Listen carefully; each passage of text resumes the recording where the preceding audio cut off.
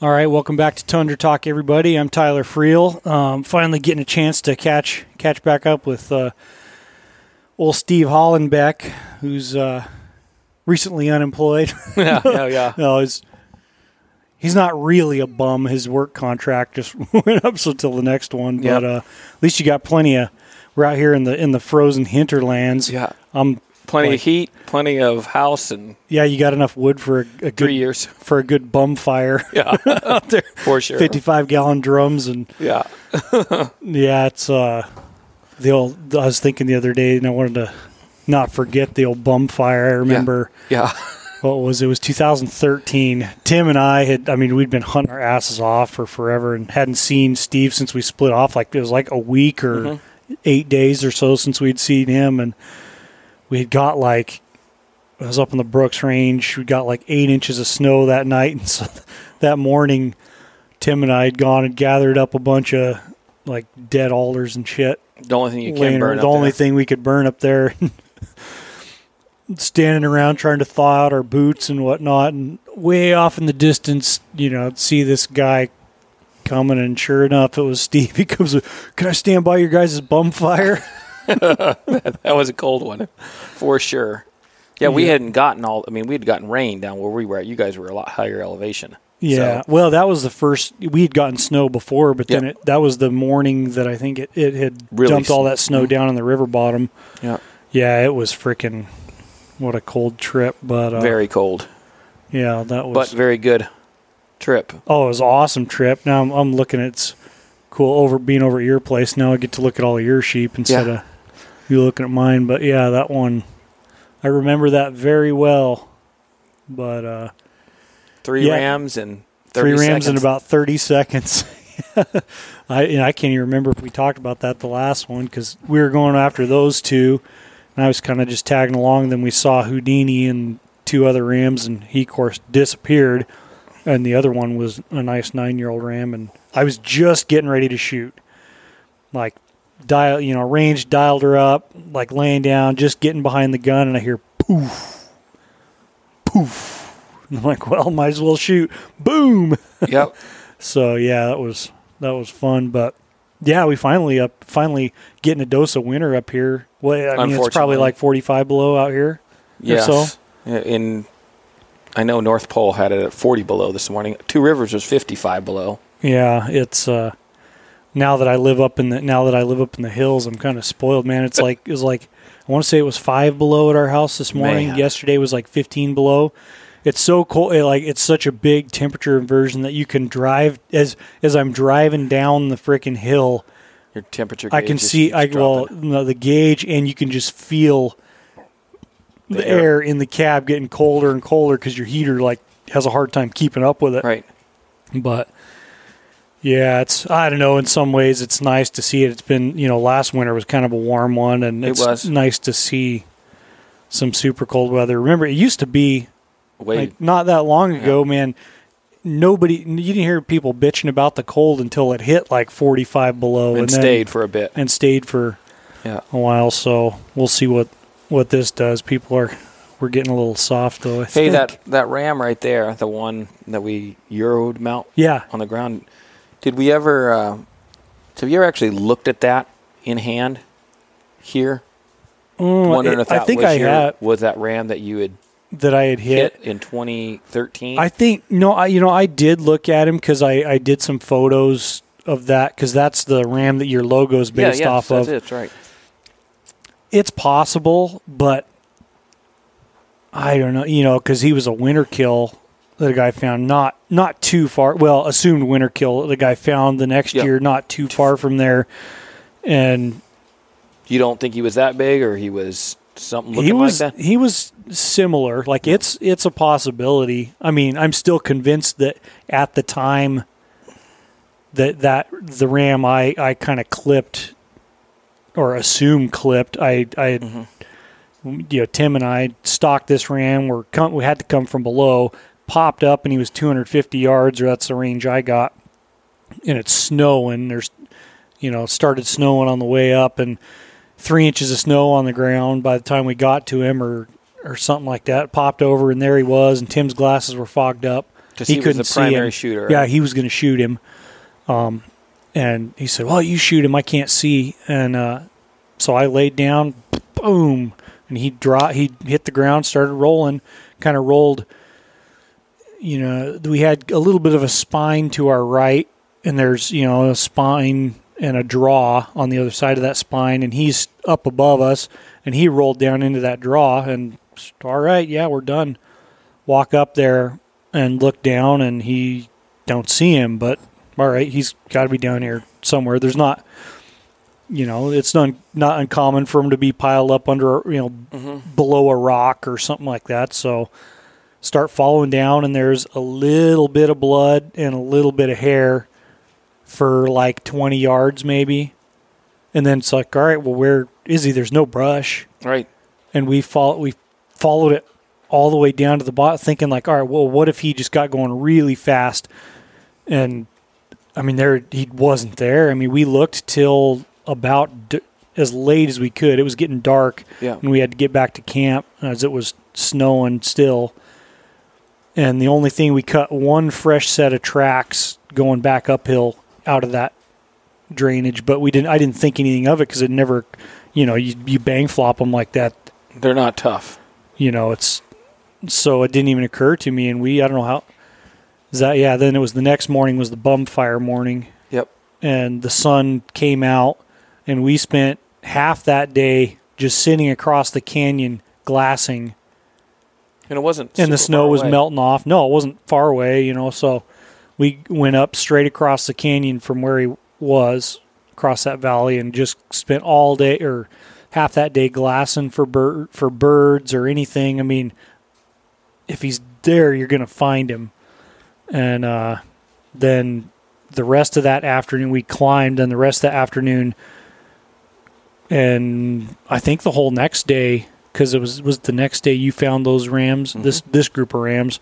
Yeah, I mean, we spent a solid day and a half climbing that every ridge, kind of branching off of that system, looking off him. If he'd been, I'm fully convinced if he had been dead or wounded right there, there's no way we wouldn't have found him. It was one. That's one. But he could, it could have, because I to this day I assume I either clipped him just on top of the spine or just under the spine, and kind of, he had to exhale, something weird happened, and I just was convinced that it didn't, to the best of my ability, it didn't kill him right then. It's possible that he could have still been hanging around there and winter killed. Yeah. But that's just one of those things I'll never really know. And like I say, where we found that one at was right there, and double broomer. So it's hard to say.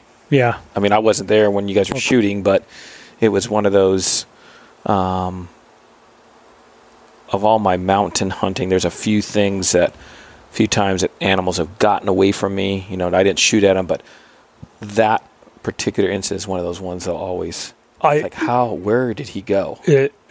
It makes no sense to me. And it wasn't like there's any trees anywhere. I mean, this is no trees, no brush taller than shin height. Yeah. And that's all way down lower. And, how it's one of those mysteries. Yeah. I mean, we even spent hours walking through the brush, like way beyond what I thought he could ever have rolled to. And again, sheep are not tough. No. They actually are of all the animals that I hunt, are probably the weakest when you put lead on them. Yeah.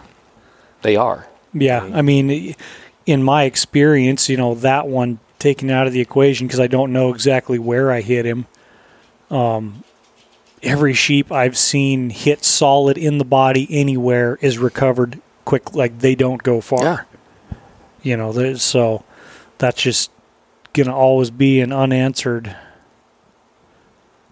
question I have. I mean, I felt horrible about it, but what do you do? Nothing you can do, but you give it an honest effort, and that's that. Yep. So, and again, nothing goes to waste in Mother Nature. Yeah. It's one more ram or sheep that the wolves up there are not going to kill. Yeah. Yeah. That's the way I look at that. And, when you start you get emotionally tied into this, and it bothers you, and it should, losing animals should bother you. But you start looking at the big picture, whether it's a little bit of a consolation when you thinking, like that year, that was the last high population. How many rams, how many mature rams were winter killed that year? Right. Hundreds. Yep. I agree with you there. And again, you can't. You make your honest effort, it will bother you. But again, my thing has always been there.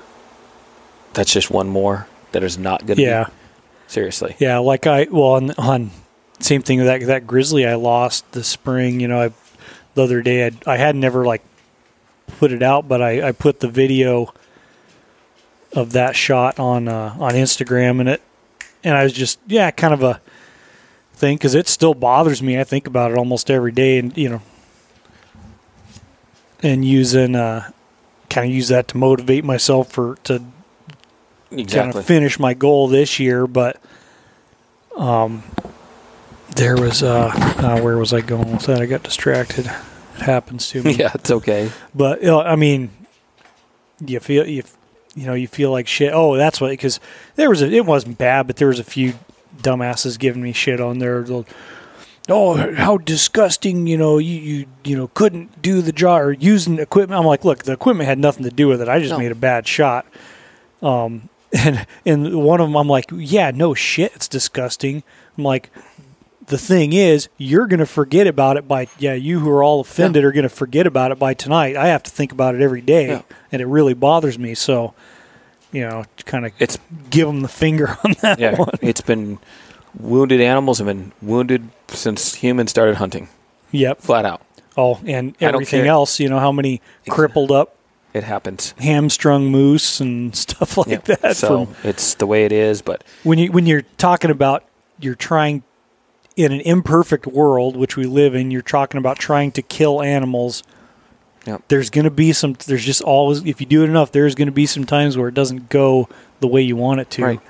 And you do the best effort you can to try to recover. And once after that, I mean, it's always like to say that ram, I wasn't part of the shooting or even there, but it's one of those ones that, even though I wasn't even involved with it, it was on the hunt that we were together. And we saw you the next morning, and we're like, we're going to go. Right. And when you showed me, I'm like, I pointed up there right there. You're telling me you cannot. I'm like, no, he's not there. It's honestly like a completely wide open field with, ankle at the most deep brush.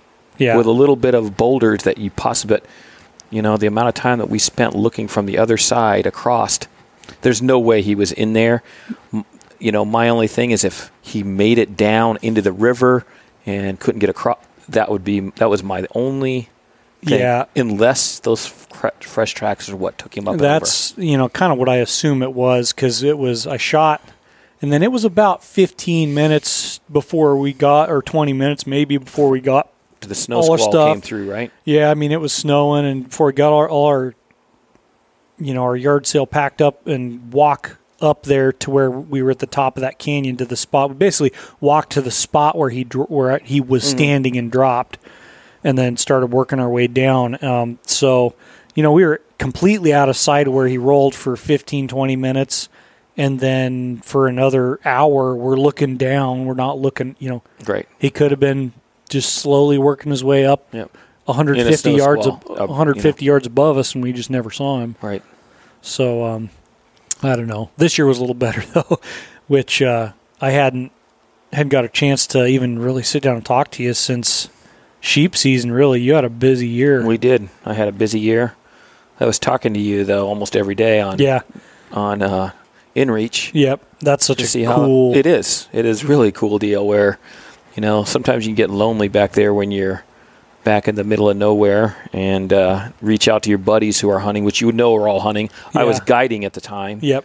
So, as even my clients knew that I'm a sheep hunter. So, very few clients have I actually guided. In fact, that was that particular, when I was talking to you, that was my second sheep hunting client. Yeah. So they knew my heart was in it with their hunt, But, my mind was also wondering how you guys are doing. Yeah. So that was, because when you're by yourself, especially like that, sometimes, even for me, like I've done it a bunch, you still can get discouraged, and right. It's just like, it's a grind. It's not, there's nothing easy about it, but it definitely is cool to be able to see, there was 4 or 5 other guys that I'm like keeping tabs. We're keeping tabs with how each other's doing. Like, I could imagine, clients going, how by the end of it, they're probably wondering how that hunt's going. And yep, they were. I told them that I had a really good sheep hunting partner that was in the Tok management area. Yeah. Right at that time, a premier sheep tag. I had another one that was with his son. And then I had Jeremy and Fred that were in the Alaska range. So those 4 guys I was keeping in contact on I wouldn't say an hourly, but it was probably about every 3 hours, every 4 hours from the 9th through about the 11th, whenever, just a mad rush of this, getting done. So, my particular area, we had killed a grizzly on the 8th. Mm-hmm. That was pretty cool, that client. He came in there, he landed on the 7th. We shot his rifle, which I'm glad we did shoot his rifle. Yeah. And, he had some jitters, and I'm glad if there's any guides that listen to this thing, I'm sure you guys feel this. You always wonder about how your clients shoot. And some guiding outfits, I don't understand it, but they don't take the shooting aspect of it serious. Oh, get over here, just throw your sandbag down, or shoot over my bedroll, we'll see how your gun does, this and that. Yeah. When, if your tools are not properly taken care of, your hunts could go on and on and on. And I've seen the shortcomings of this particular client. Not that he couldn't shoot, but he just was nervous on the first shot. And he told me that. Yeah. And so the very next day, he goes, I want to go out grizzly hunting. I'm like, are you sure? He goes, yeah, let's do something, because we were waiting for the plane to get in there. Yeah. So we went out. And that was right when he said that. I go, oh God, this guy's going to be a go-getter. Yeah. So that's the dog playing with something. It's fine. Oh, okay. Just for the listeners wondering what the hell's going on. I got a little 9-month-old chocolate lab. So anyway, named Krieger, by the way. So you want me to get him get that away from him? Yeah, he should be fine. So we went out and walked for this grizzly about 5 miles from camp. Yeah. And we were hunting in the far northeastern corner of Alaska. And he had a grizzly tag, he had a caribou tag, and a sheep tag. The sheep tag didn't open until the 10th, 2 more days later. But the grizzly and the caribou were in season. And we'd seen some caribou, but the river was too high. We couldn't get across to them. So we just kept going up the river drainage, and did a little back drainage off of that. And I spotted, I think we seen 6 bears. That's pretty good. It was. For during the daytime. And, you're counting some cubs in there, too. Mm-hmm. So shootable bears, I believe we've seen 3 bears. And the one we eventually were going after, we weren't able to get. I believe he winded us, but sometimes these grizzlies just do their thing. Yeah. They're just out. But the client ended up shooting a good bear, really pretty blonde bear, and made a good shot on him. But he'd gotten into in this particular drainage, there's still cottonwoods. There's stands of cottonwoods. Like I've never seen it in any of the other drainages up that far north, but there are cottonwoods that are 3,000-4,000 trees in this thing, thick. Yeah. And this damn bear got right into that area. So the client didn't want anything part of, I'm like, I didn't want him in there anyway, but I just wanted him kind of have an overwatch on me. So I ended up there, and I think I shot the bear from 15 yards. Yeah. Just right above him. He wasn't getting up. He made a hard enough hit on him that he wasn't getting up. Yeah. So, but he told me right from the get-go that his first shot is always off. Huh. So, and it was just more or less just nerves. So, well, at least he knows that. Right. Being honest, knows the shortcomings. That's a big deal. And I wouldn't have known that unless I told him, "Hey, I want you to shoot your rifle right here." Yeah. And there's a lot of people that won't, the guiding, they skip that very important part of it. I mean, ultimately you're going to have a lot of fun in the backcountry. You know, it's more than just the kill, but that is what you are there for. Yeah. You were there to shoot whatever hunted animal that you've been dreaming about, paid for, whatever the reason, but that is what you're ultimately there for. And me as a guide, that's what my job is ultimately to do, is to provide this. But if you come with the wrong tools or they're not properly maintained, you know, I'm going to be in the backcountry longer. Yeah. The client's going to be in the backcountry longer. You have the potential of wounding something. So I always think it's important. Hey, we shoot our rifles. And I found that out, that his thing was just, hey, I just got to, you know. So what I told him to do is dry fire, which to me, that's like a no-brainer. Nobody had ever told him that. Huh. Ever. Wow. To just set up on the animal and do a couple dry fires on him. Like, yeah, I got this. I mean, it's a very basic thing, but if you're not born knowing that. No. So. And, you know, he had never been told that before. Huh. And, you know, so he made his shots on there, and, you know, so that was on the 8th. And we got back. We, you know, skinned the bear out, got some, obviously, pictures first, skinned the bear out, loaded him up, got back on the 9th at like 4 a.m. Yeah. And we were scheduled to fly out that afternoon to our base, our spike camp. Yeah. But in Fairbanks, which is about 370 miles away, they were having some hellacious weather, which you were right involved with that on the... Well, maybe not for that far, but yeah, I know... I got lucky. They...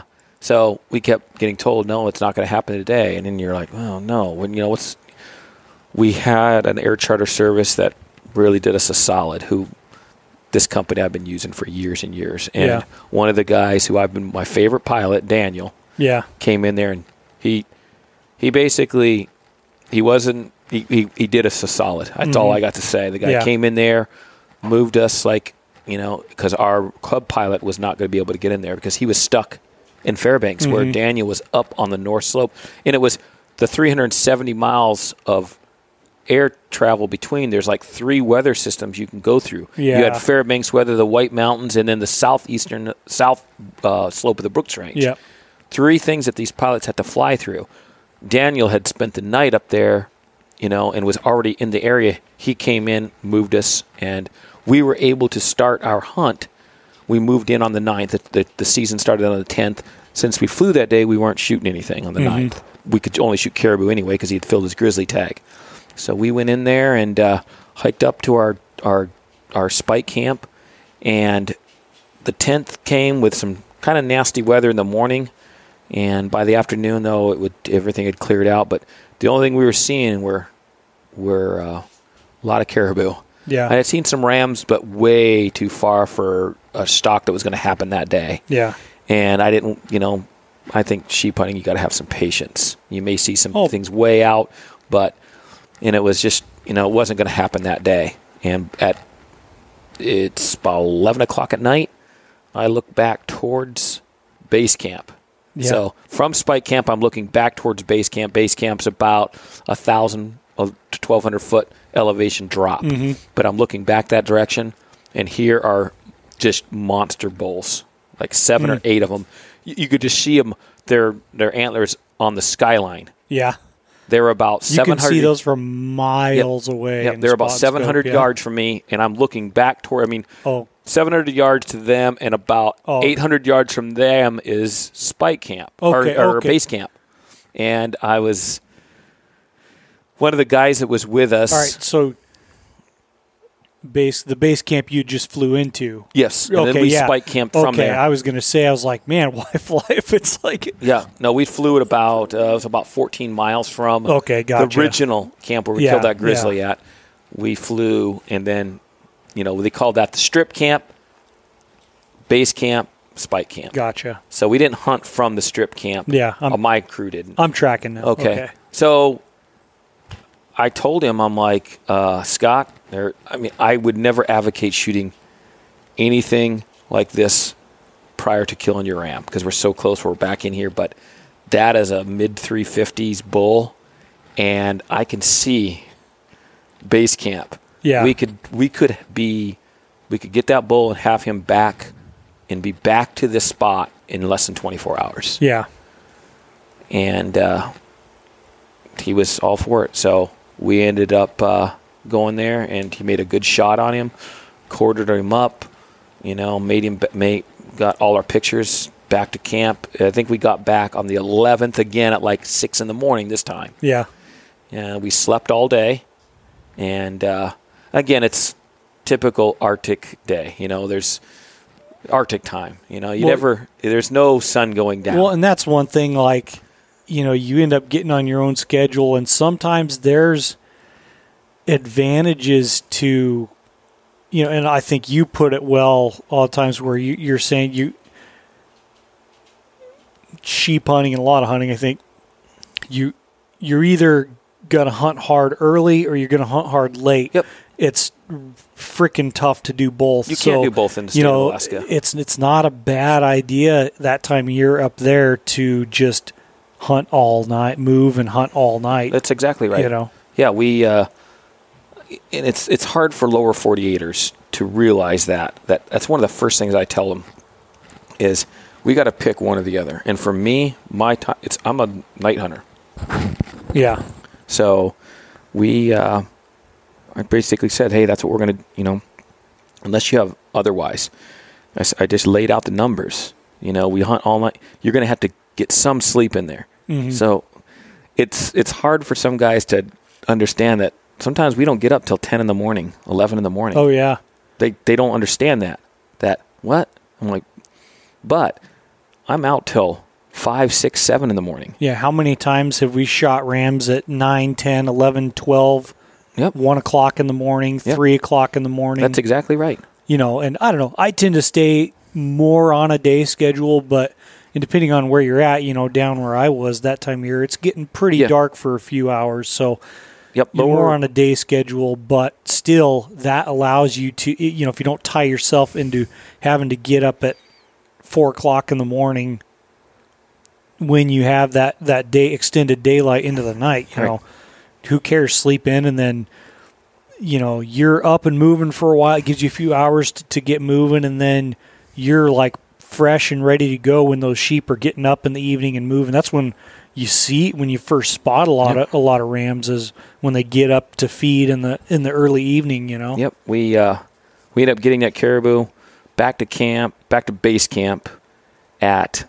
it was like 6 or 7 in the morning. Slept, most of that day afternoon till I think we left base camp at 2. No, we left at 4 in the afternoon. Our goal was to get out of there by 3, but of course I always run late. So, and it wasn't, there was just stuff we had to do. Yeah.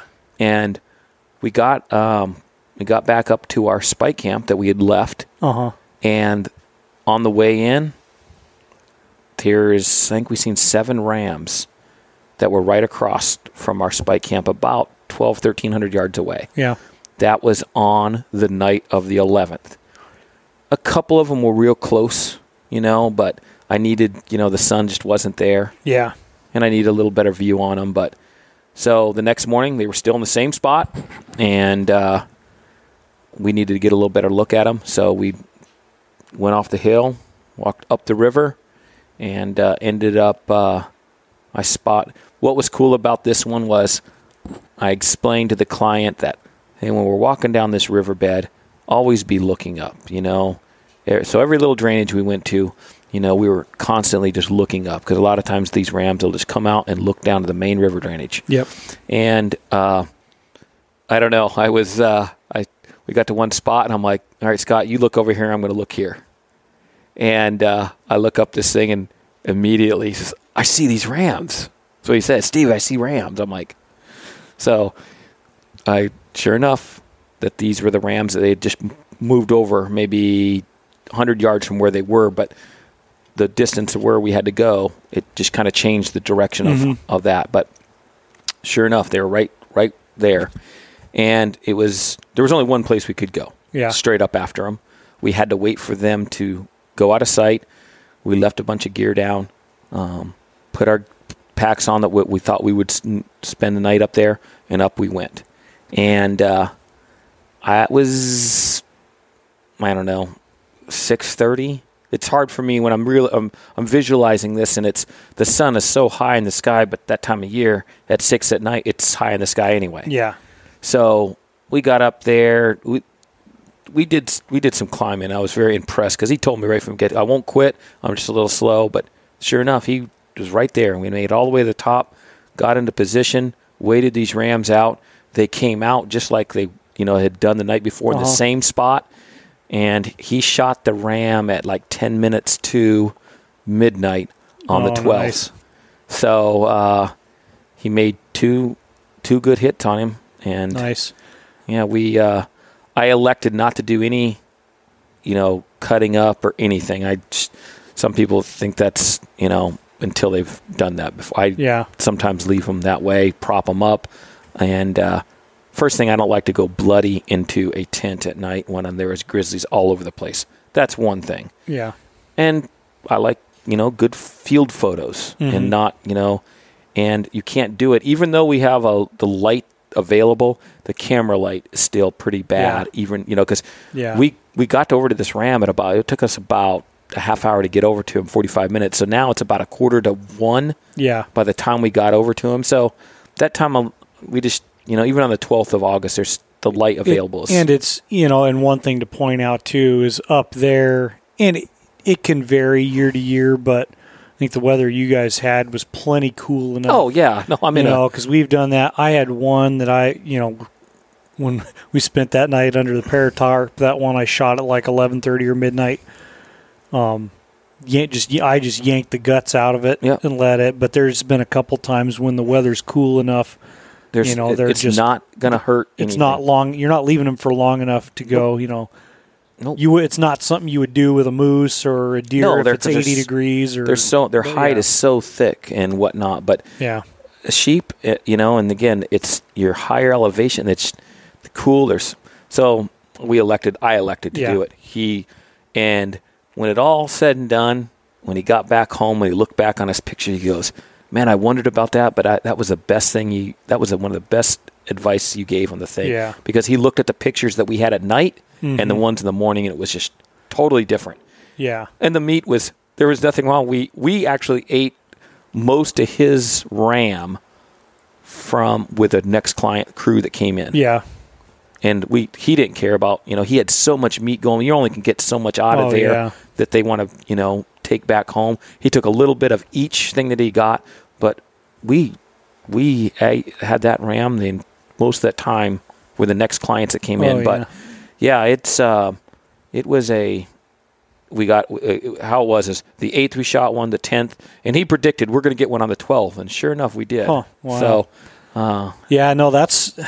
that's pretty good, and that's the combo type hunts. A lot of them that guys put out there are I think that some of it's gimmicky. Yeah, I agree with you. But in places there are places where if you want a chance, there's a chance, or you could, and it's not, you probably on average going to work out that a guy's going to get a grizzly. No. In a few days, get a grizzly, a nice caribou, and a nice sheep. Right. But you know, if you can have the tag, and then the cool thing about it is this river had a sea run dolly Varden and sea run char. I think that client caught over 200 fish because I know one day he had 131 fish he'd caught. Jeez. I mean, big. Some of these really, really nice those dollies. Big colored up char. And, char, but the dollies. And, one of the guys up there was, he was married to a Russian girl, and they loved their caviar. And he spent a lot of time in Russia. And he knew how to make this caviar, and it was awesome. It was some of the best tasting food. I mean, we bring all the egg sacs back. I have a skeptical look on my face. There was not a fishy taste at all. Not even a little bit. Wow. How he had prepared. Because we had all kinds of salt. That was the thing you needed. Yeah. Salt, and then he used one of our the cheesecloth game bags. Yeah. We doubled them up, and that was the key to it. And then he placed it in the creek, keeping it cool, and let the stuff 2 or 3 days before it was prepared. It was awesome. Man. So we had the next crew that came in, father and son. I guided, and good guys. They right from the get-go, they knew what they were doing behind the gun. Mm-hmm. We shot our rifles, and that was a harder trip. I put in a lot more miles with them, and but it was just as enjoyable. Yeah. And we were getting down to the last few days, and we'd passed a couple legal rams, and I know this guy wanted something really good. Mm-hmm. So there was ones that were, legal, but it was just like the light switch just switched off. We just were not seeing the numbers that we had before. And it was getting down to the final day. So we switched up gears and went across the main river channel and hunted an area, and it just light switch came on over there. Huh. I mean, it was, you couldn't, where we ended up getting our ram, you could not ask for a easier. I mean, we shot this ram. He shot this ram.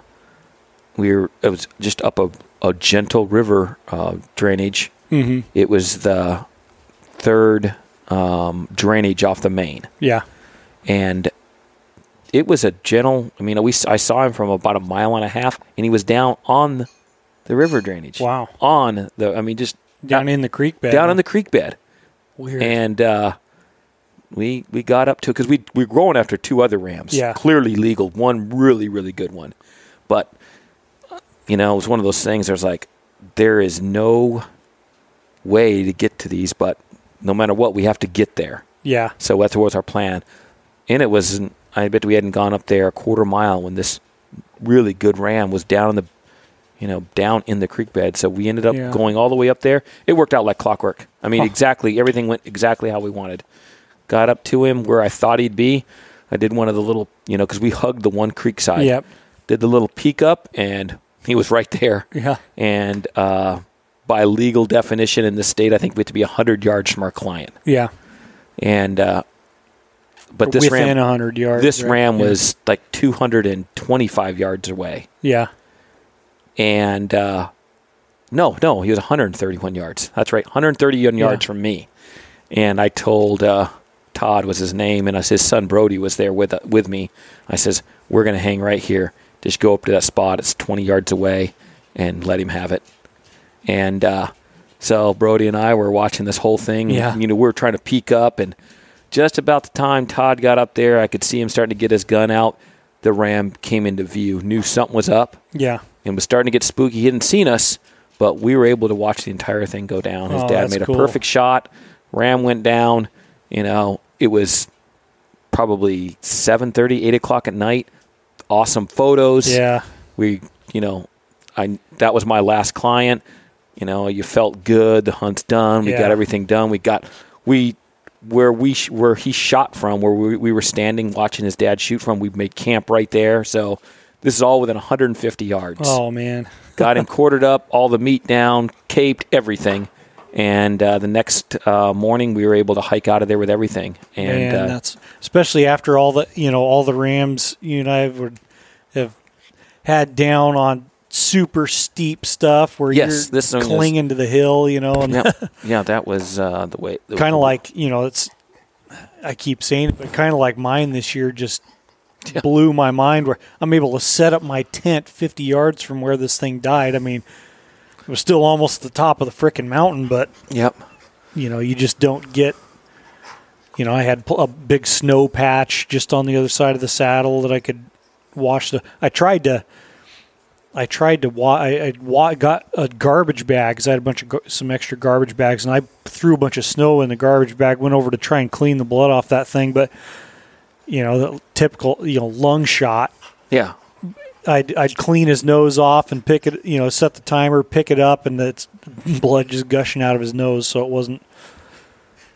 Yeah, didn't do me a ton of good, but you definitely after doing it the hard way, you definitely appreciate some of those rams that are in easy spots. Easy spot. We were still 5 miles from camp, but we had 3 dudes packing out. Yeah, and we made it all out in one trip. So when you're on a guiding trip like that, I've been, I think, away, it was 2.5 weeks. And, hey, we're going to get back, I'm going to be able to get home early and this and that. And we get back to camp, and we thought we were going to, nope. It was, I think, 4 or 5 days we spent because of the weather in Fairbanks, again, was bad. Yeah. We couldn't get out, but we had beautiful, it was like needed sunblock. Wow. But the fishing was still good. Yeah. Like I say, this client, him and his boy, they easily caught 300 fish. Oh, man. Yeah, that's funny. Like the weather, I got some bad weather the first 2 days hiking in. I was walking in the rain, and then it was, just typical weather. Wasn't super, super nice, but wasn't bad. Right. And then, all the way through the time I got back, and I think, that couple days of rain had brought the creeks up, and, it was kind of sketchy going up or down the creeks while I was up on top of the mountain. Right. But, I really didn't. Did you see anybody back in there? I didn't see anybody. 40 Mile flew like 50 feet over my tent when I was camped in this saddle, which was funny. I ended up calling him afterwards because had been talking to him about the possibility of getting flown into this drainage, and I was kind of hesitating because they had a cancellation there, and I should have just booked it. Well, hindsight, no, I did just fine, but he had someone book in there and was saying, well, I could drop you in there if you promised to go only hunt this other drainage that you could easily get to from there. And I said, well, not like and I totally respect that, but you can't make it. But I'm like, I'm not going to do that. I want to hunt where I want to hunt. Right. So I said, that's totally fine. I totally understand. I don't have an issue with that, but I'll just walk in and hunt where I want to hunt. Right. Not trying to step on anybody's toes by any means, but anyway, so I walked in, and the weather was pretty low. I think that was the evening of the 8th, and they were just starting to fly, be able to get breaks enough to get people in, and I heard them coming. I was sitting in my tent and then popped my head out, and they flew right over the top, so I gave them a call when I came back, and they said, I was wondering if that was you. Basically called them and told them thanks, because after they flew over that one time, they didn't fly through that saddle again. Oh, good deal. So because they're ferrying people all over the place, and you see them kind of flying 5-6 times a day. But I definitely appreciated that they knew I was right there, so they kind of went around that, because it's basically an easy spot an easy spot or on their way to a lot of other spots. So. But yeah, and shoot, that was even, that's your guiding season was more sheep hunting than most people get in a year, and then you went and got a super nice heavy broom ram for yourself, and your fiance got a really nice ram too. That was the 4 rams that I ended up getting that, like you said, that ram. I only had a few more days to be able to hunt because I was so late coming out of the Brooks Range. Yeah. My idea was going to have a 10-day hunt on my own, and I had 5 or 6 days of weather delay. So now my sheep hunt was 3 or 4 days is all I was going to get, including the ride in. That's not much. 30 miles in. Yeah. And so once we went, I went in with a buddy, and we should have had 2 monsters. We only ended up getting 1, but that we won't rag on him too much. No, and I know he still feels bad about it, but this was probably he would made book 100% if he wasn't broomed. Though I'm not saying he wouldn't make book as he was. Yeah, 13 growth rings. I counted. I figure at least 2 are broomed off of there. Yeah. So we had it was a beautiful ram. Yeah. And I took the number 2 in the group, which was still a heavy 11-year-old. Let me get him. Yeah, he's all right for now. So, it was one of those quick in and out, because I knew my fiance's ram I really wanted to give that the time to do. And she had a Delta late season permit. Mm-hmm. We'd been in there in July. Yep. And we had such horrible weather here in the Fairbanks area. Oh, yeah. Well, all the creeks are high, yes. and you can't, it was just impossible to access the country that I was kind of telling you where I would take her if it was me. Your friend had that same permit. Yep. And, that's weighing on my mind because I'd been in there in July. Yeah. And the river was so high, we couldn't get across where I wanted to go. Mm-hmm. And we had all this rain. Well, so we're driving down there, and we looked up a couple creek drainages that you can see from the highway that are known about. I'm like, just something in my gut told me, go to this creek where you originally wanted to go. Yeah. Just, so we go in there, get the trailer unloaded. It was pouring down rain. We spent the night, and we got up, had some good weather. We drove in, and it was nothing I hadn't even worry about. Yeah. We got in there in the creek, that was a torrent in July, which happened to be one of the warmest days we had in there. One reason why it was, I don't think it came above the axles on the ATV. Oh, wow. So I knew right away it was, When me and Frank walked out of there, it was sketchy. I had to break water for him. I had to cross upstream of him because he's a shorter guy than me to kind of break the water so it wouldn't go over his boots. Yeah, but then again, we came in there on the 13th of September. Yeah, that's the melt off is definitely starting to slow way down. Right, and the colder nights. And you haven't been getting the rain. Right. So we made it. We made it back in there, and we went out for our first hunt, seen a bunch of rams, a bunch of good ones. Yeah. And the next morning, we went up to the toe of the glacier, and we seen really good legal ram, and he went left, we went right type deal. Yeah. Where I could see my fiance was getting a little bit discouraged because we're walking back at 2 a.m. Yeah. Pitch black. She goes, I just don't know if I'm cut out for this. I'm like, sweetheart, I would have done this. I'd have been in the same boat we are right now. Yeah. I'm treating this like it's my hunt. Mm-hmm. He went one way, which he shouldn't have. He should have never done that. That ram should have. They bedded down at 4 p.m, never got back up. Wow. I mean, that's not. I never hear that. No. 4 in the afternoon, they laid down. They should have got up about 7, 8 o'clock at night to feed.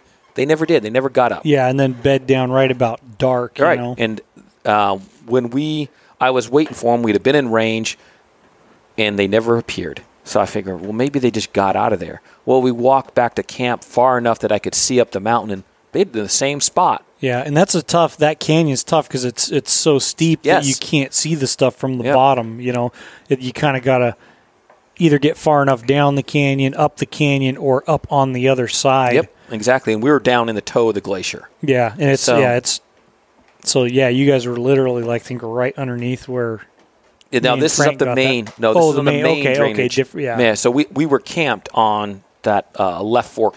So we went back to camp at night. She was a little discouraged. We got into bed. I think it was 2:30 in the morning, and so I got up early. When I say early, it was early for us because we'd only been sleeping for 6 hours. Yeah, I was going to make her some coffee. I'm like, well, let me just go up and just look up the drainage here, just real close. I get up in the morning and I bring my jet boil up there, and I'm stuck for about a half hour because there are 30 rams between 150 yards and 980 yards. So I come back when I was able to sneak belly crawled down back to the little tent there, and we had.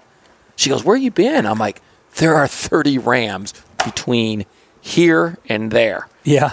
And I says, "There is a monster in the group." She goes, "What do you mean?" I go, "There is a nice double broomer." So she got up. We had a little bit of coffee there and watched these rams, and I told her basically how this was going to work.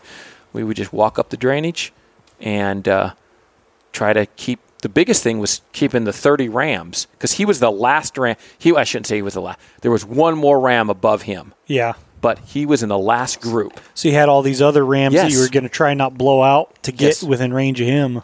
And she did awesome.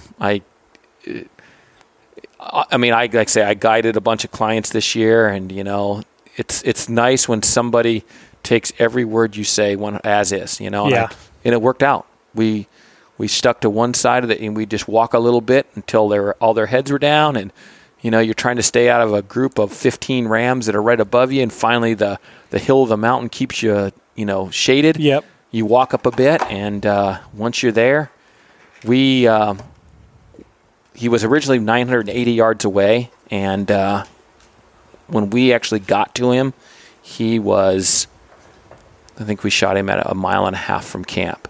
Yeah. She made a 367-yard one-shot hit on this, and she did not start shooting until the 5th of April. Yeah. Never had hunted big game until she got her brown bear in May. Yep, with her 708. 708, pink rifle, fireweed pink. So that was my 41st ram that I was involved with getting. Yeah. And which I don't know. I had it was an awesome. It was the prettiest of all the rams I got. 10.5-year-old double groomed, beautiful sheep. And I seen a 43-inch tipped ram that was a 10.5-year-old, same year. Man. And these two could have been brothers. I mean, There was the exact same horn configuration, except this one broomed off, and that other one tipped out. Man. That was exactly. I mean, the same at the 7-year mark. Yeah. Really short season there. They both had the exact same. Yeah, mine had that same short ring. Yep. From Toke. Yep. So we, but again, 367-yard shot. She made an awesome hit on this ram. One shot, down he went, cleaned him up, and where it really got sketchy was our walk out. We shot him at 2:30 in the afternoon. Yeah, it was so steep and nasty in this glacier. We didn't even get to him till 3:30. Because where you got him was, I think, straight across the canyon from where Frank. You guys got in 15. Yeah, in 15 we got that ram, and it's same. We shot his at like 5:00 in the evening, and it's both sides of that canyon are steep. Yep. So we got over there, we did our pictures, started quartering them up, caping and this and that. She, knew in the mountains, but knew it was so awesome how she was able to just realize what I was thinking. Hey, this is what's the step next. She said, "What can I do?" She knew we had to get this meat down off the mountain. So she did. She took him all the way down to the river, half of him, dropped him off, and came back. By the time I was ready to go, we'd gotten everything down we went. Yeah. And, but in that amount of time, darkness came in, like bad, thick darkness. Yeah. Raining, and then it turned to fog. Yeah. And then it turned to that mist. And your headlamp shined about 10 feet literally in front of you. Trying to walk off a mountain with only 10 foot of visibility, we ended up being cliffed out 3 times, having to walk back up, walk back down, walk back up, walk back down. So we stashed the horns in the cape, and because we couldn't find the other part of the meat. Yeah. And I had a GPS. She didn't GPS that, which she didn't have one, and I didn't fault her for that. Made it back to camp at about 1:30 in the morning, and it took us about 3 hours to go that 1.5 miles. Yeah. And got up the next morning. I buzzed up there. She took the meat that we had brought down back to our departure point, our ATVs. Mm-hmm. It only took me 2 hours and 5 minutes to do the round trip. Oh, nice. All the way up, got the horns, got the meat, out we came. So, yeah, that was a sim. But with sunlight, totally different thing. Totally different story. Yeah, Frank and I had a very similar night. We got Steve's going to round up his dog. Yeah, he's like I say, he's got this little bottle here that he just is not stopping biting. So, but yeah, we had a very similar night in that it was pitch black by the time we got down, but we were down in the creek, I think, before. But the same thing, that fog, that mist settled in, and a lot of times, once we kind of got out of the stuff, we really had to see right where our feet were. We shut our headlamps off because you could see better in the dark without your headlamp. And we were camped a little bit farther down than you guys, I think it sounds like, were. But it's one of them things. We just seen the reflective tab on our couple of reflective tabs on the tent, and I think we made it back to camp at like 3:00. But yeah, that was a heck of a ram, and which I guess while we're on sheep, I had I get emails occasionally, and one guy was like kind of wanted to hear, and you're a good one to get the take on whether or not the current full curl or legality regulations should be visited or whatever. He was wondering, do we think it makes kind of turns a lot of regular guys into criminals sort of thing because of, just making mistakes and, misjudging sheep, shooting sublegal ones. I don't know. You could probably get as deep into it as you wanted to. I don't personally think it needs to be changed. I think with a couple years ago with it wasn't a change on the legalities or the different ways a ram can be legal, but a clarification that they published, that little sheep booklet, sheep judging booklet. I think that clarification has made a big difference because before, how many times have we talked about, even with the troopers, landed up there in a helicopter sealing our rams and, explain this to me. So, all it was just an illustration in the reg book, which technically isn't even the reg books. Right. That's a whole nother circus. But, I'm like, well, explain this to me. I've never seen a sheep that grows with that exact configuration. And so it's always, and you hear guys talk about the stick test and the tube test and all this stuff. And I think, it was confusing to some, I think, but since they published that clarification, the sublegal take has gone way down. I want to say they also the broomed / broken. Yeah, because they've quantified where. Hey, if his lamb tip is there, he's not broken / broomed. This is not illegal under that. But they made that pretty cut and dry. If the lamb tip's gone, and both lamb tips are gone, he is legal. Yeah, since, because they went through a period, because before it just said broomed, and then they went through a year or two where it was defined as had to be broken. Like, remember that ram you shot, I think it was that year. Yep, 2016. And you get it back, you judge it, all right, legal, shoot it. Yeah, all right, legal. And then you get back to town and you get nervous all over again. Yep. And I'm like, no, yeah. Until you get to somebody that knows, he's like, this particular guy's like, if the lamb tip is gone, this is the. Yeah. So once they actually, and it was another year or so, and then they published that and defined it. So it's like, all right, now we have a concrete, broomed, broken, because a lot of them, like that one, he was busted off, and a lot of them will bust it off and rub it smooth. Right. It's like, all right, do we call that broken? It's such a nerve-wracking thing sometimes. Right. You talk yourself into thinking that you shot a sublegal. When they're full curl and you can see that's, plain. Yeah. But when they're, a buddy shot a ram that was clearly legal the year before. Yeah. But it wasn't this year because that's not broken.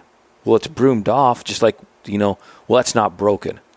Yeah. So then they put they clarified that with the lamb tip, which that right there cleared it all up. So, yeah, I would say, to the guy that asked the question, I would say, no, like, especially after this clarification on sheep legality and judging pamphlets come out, I don't think there needs to be any change at all. Any change, you drop to 3/4 where you're just going to kill a bunch of younger rams that are, and the way that reg is set up, hunting has zero impact on the population. Yeah, we're shooting surplus rams. Yeah, the more even just natural mortality goes way up on. I mean, of all the winter kills we've found, most of them are either 7 or 8 years old. That's right, and that's just what we have witnessed in the backcountry. And like I said, they say a legal ram in the state is a surplus ram.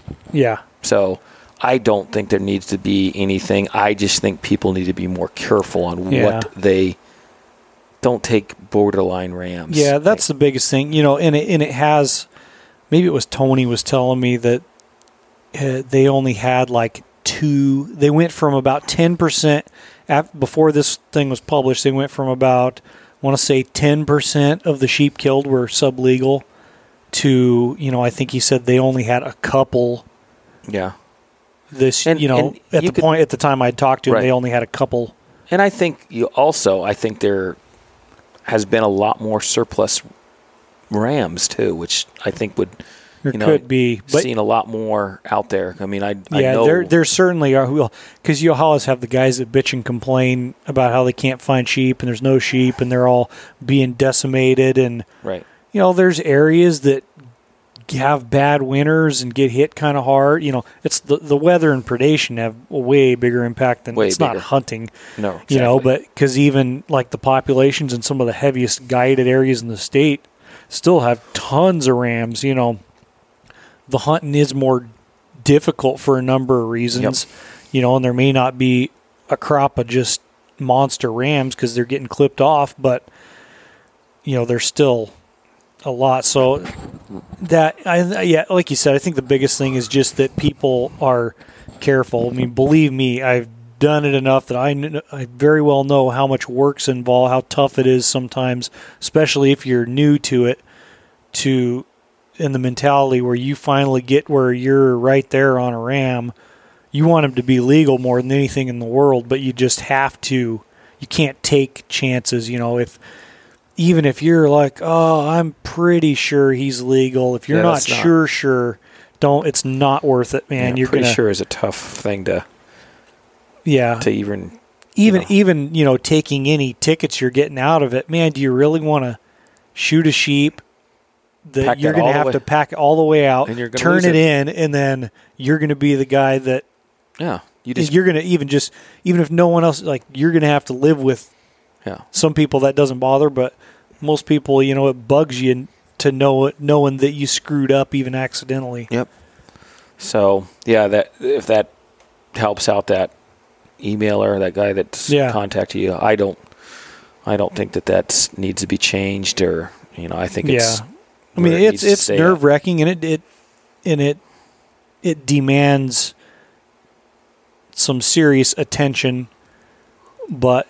I mean, biggest thing, even if you want them to be legal, man, if and look at them all you want, but if they're not clearly legal, if you got to try to make those horns grow, leave them alone.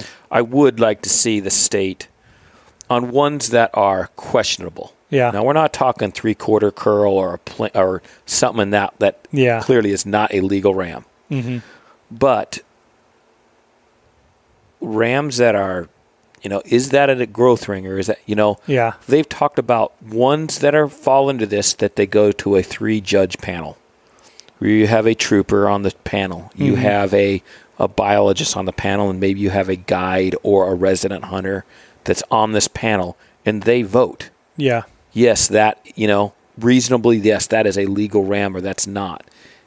And because how many times have you gone to get your ram sealed, and it's different than what you, who are an experienced sheep hunter, age-wise? Well, a couple for sure. All right, several times. We'll take the sheep hunter out of the biased. You get different people there, right there, thinking different. Troopers that are looking at them all day long. Correct. It's so ones that fall into that, that could be legal. I really think that you could, this panel could be, hey, in this area you have one in the Fairbanks area, you have one in the Anchorage, the main places that we have these at, and they get judged. And yes, that's, Yeah. So, because when you're talking age, I think they say the only way to 100% verify is to cut the horns in half, and then you can see where it's at. But you're in the process, you're destroying correct whatever trophy value that thing is. And this year was an example of my personal ram. Yeah. I thought he was an 11-year-old ram. Yeah. And when we got to the ceiling, the one sealer there was like, "Oh, that's 10." I'm like, okay, what about this one here? And one of the Joe Want, you know who Joe is, and he's very knowledgeable. He looked at it. It's like, no, that's a growth ring there. He sized up. If Joe says something like that, people ought to take heed. This guy is probably in the state of Alaska seen more, dead rams as far as horns and doing the configuration and what he's done for the fishing game. Then Tony happened to just come in to say hello to me, and they got his opinion. So there was 4 people in there, and one guy who, no, I didn't think that was, but he got basically talked into it by his colleagues. Yeah, it was plainly a growth ring. It was just one of those years, and what Joe did was backed it up to a bunch of rams they had in there. Okay, if he's this age, look where this one was. Look at the short growth. I mean, and they've got this data that they're doing. Because we talked about that on another episode recently about how, I think, it was the last one about, rams that, like in 14, the rams Frank and I killed up in the Brooks, they both have a same, that could be, you could argue it's a false ring. I think it's an age ring. They both have this, it's the same short year, and then, but across ranges like that short year in these Alaska range rams. Yep. And if you can, quantify that by showing, nobody deserves a ticket then. Yeah. And with that being said, if this is, they get, with a technician looks at it and it's not, questionable ram, if it's not clearly legal, they have to call the trooper. Trooper comes over. Well, what if that guy or girl is just not schooled at this? I mean, it's their say whether you're getting this citation. Yeah. Then it's up to, if you want to have a jury trial, to say, which I just say, if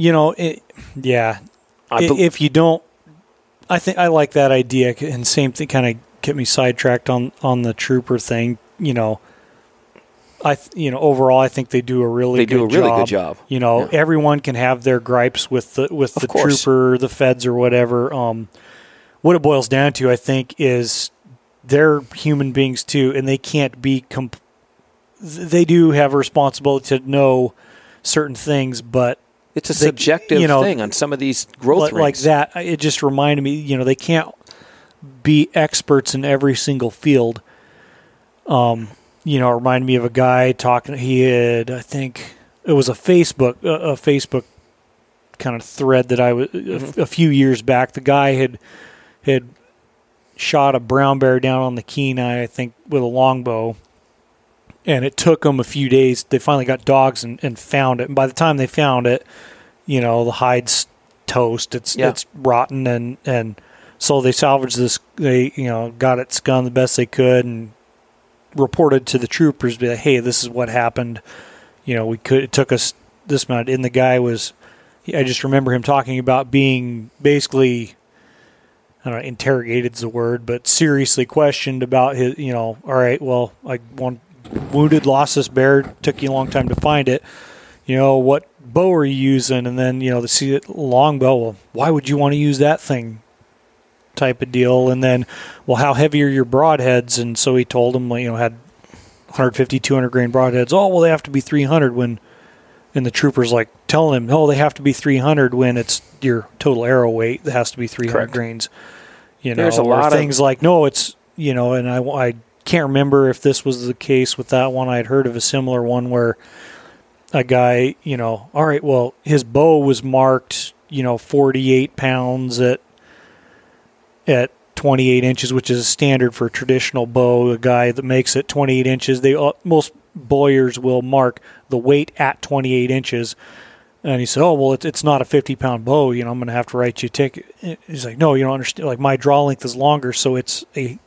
Over 50 pounds type of deal. That just reminded me of that. Technical. So, when you're charged with enforcing these laws, which are a lot of them are way more complex than the regulation books we are afforded. Right.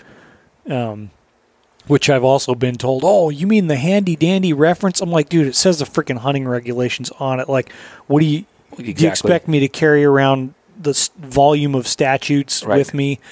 So that type of deal, and there's a few things that it's like, yeah, well, I'd be willing to go to court over it, but who wants to get drugged through the mud when you're not doing anything wrong? Right. It's in your heart too. Is you take a gram out of this was I counted up rings on, what have you. I mean, I'm not here but again, I like the idea, and it's not my idea. This is something I heard from a few people, that there should be a panel of judges on ones that are close. Yeah, they could do something like at the end of the season. Correct. Just have waiting. All those questionable ones go in for a day, and yes, yeah. I mean, and if this 3-judge panel, the majority, everybody's vote, nobody's is worth more than the other, but hey, I think that you could really, cut down on some of this stuff that is questionable. So yeah, big time. That wasn't even it for you. Did just Dawnine shoot a goat this year, or did you shoot one too? No. She had a Kodiak. As far as I'm concerned, one of the best goat permits on Kodiak. And we flew into an area, and there were so many brown bears up in there. It was unreal, because they had a bad salmon run, but they had a good berry crop, and we noticed them eating some kind of a root up there. Huh. I'd never seen these bears do this, but they were digging up this root, and they would stay there I watched one bear. He didn't go more than 10 yards in 2 days. Wow. Just laid around this, after he'd gotten out of there, I went over there and looked at this, what he was after. It was some kind of a plant root that he was just eating. Weird. I know. No kills were over there, and that's what I thought. Well, maybe there's a kill. Yeah. But I'd seen other bears. I'd seen 35 bears in this area that, and I wasn't glassing for bears. Yeah.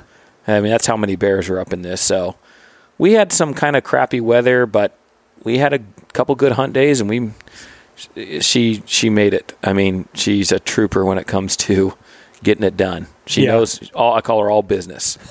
when you need to do it, you need to do it. And on the goat, believe it or not, it was her that says, I think we can do that. Because I was going after this other set of goats. Yeah. That I thought would be a little more accessible and not. But she goes, I think we can do that. And I looked up there, and I'm like, you know what, she's right. Mm-hmm. It's always good to have, I've been years in the mountains, but sometimes maybe a fresh set of eyes. Fresh look, or, second opinion. I mean, whenever we hunted with each other, we're just a constant bouncing ideas. Yeah. And, I looked at that hill, and I'm like, you know what? She's right. There, we go over here and up and shoot. I think we had that goat less than an hour later on the ground. Man. And we wouldn't even have been able to walk to the goats I was going to by then. Yeah. So we're, as I say, I'm not going to want to walk over $1 to pick up a dime. Yeah. So in this goat, I preliminary measured him at 53 inches. Jeez. So right at 10 inches, 10 1/8. Man, that's a big. 6 1/8 on the basis. So I think he'll probably go in the high 51s, because that was a quick measurement, Tyler. That wasn't, real down, but it's, I think a big Billy. Oh yes, for a first one, and especially a Kodiak. You know, like Kodiak's not. I mean, they got nice goats, but and splitting hairs between a really nice goat and a monster goat. That's not a big difference. No, and but anyway, we went from that hunt and came off of that one there, and we toured. I'd never been to Kodiak Island other than the city. Yeah, I mean, over to the Coast Guard Center, to the flight Trident Basin. Yeah, that is it. So we had a couple days left on both, and we toured. We went all the way out to the launch complex. Yeah, that's cool out there. And then we went to the other end on the entire road system. We drove. Yeah, went to a couple restaurants there that you wouldn't know about, and were really good. Yeah. So she loved Kodiak. Loved it. Yeah. What restaurants did you hit? We hit, it was one in a little town, Olds, which, like, you come right up and you take a right to go to the missile complex. Okay. And it's a really nice restaurant. I don't even know the name of it, but Taj says, hey, if you get out that way, go to this place. It's you dead end into it. You go right this way and left this way, and it's right nice. there. Yeah, I haven't been there. I know Well, of course, everybody that's ever been to Kodiak has eaten at Henry's. Oh, yeah. And it's good. But I remember when we got back from our goat hunt, me and John, we each ate a whole large pizza from the Pizza Pit there by the brewery. That place is good. Oh, yeah. We went there, too. Went to the brewery. So Kodiak I love Kodiak. And I told her that. She'd never been there. Yeah. And we loved it. Yeah. So. And I guess I wanted to hear, too, because I hadn't heard the story of the goat hitting your backpack until today. So before we went down, I know this happened in late September. There was a couple guys hunting in South, Anchorage area. Yeah. In around that area. I think it was on Mount Susitna. Don't quote me on that one, but two guys, and one was in some serious bad shape. The other one they expected, he was in better shape but expected to live. Yeah. I don't know the whole outcome of it. But what had happened was the one guy had shot the bear, and the bear did the death roll tire, black tire. Like Gary's that one time? Yeah, they look like they do. That's what I look at them as, like one of these big black tractor tires rolling down the hill. That's what I look at them at. And this grizzly ran right into this dude, knocked him off the mountain. And so that's in my mind. When you're goat hunting, goats get messed up. Because it's something you wouldn't think. You typically don't think about. You're gravity. You're shooting an animal uphill and having that animal actually come close to hitting you on its way down. So she hits this goat, a solid hit on him, solid. Yeah. But he didn't go down immediately. Like goats don't. I mean, goats are tough. They're toughest animal. They're tougher than grizzlies, as far as I'm concerned, as far as the tenacity to live. Mm-hmm. So it was some rough country, and I got up in there, and I wanted to put him down. I didn't want him, getting any farther, getting place. So I put around in him to put him down, and so she's down below, and I left my backpack down there. It was about 250, 300 yards, about how, I had to hike up to this. Yeah. So she's down in this little creek drainage. I walked little up. Chute A chute, yeah. But it's essentially when the runoff happens, snow melt, it is a creek drainage. Yeah. And I got my backpack sitting right there. And she's got hers, and she's sitting right next and watching me the whole time. And before I shot this goat, I told her, hey, sweetheart, I'm yelling at this. Yeah. Yelling at her to get out of the creek drainage.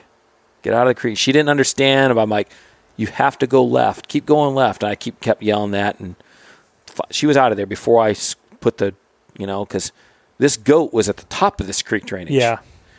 And like goats do, I didn't think he was going to, but he ended up doing it anyway. He hung up good in the rocks. Yeah.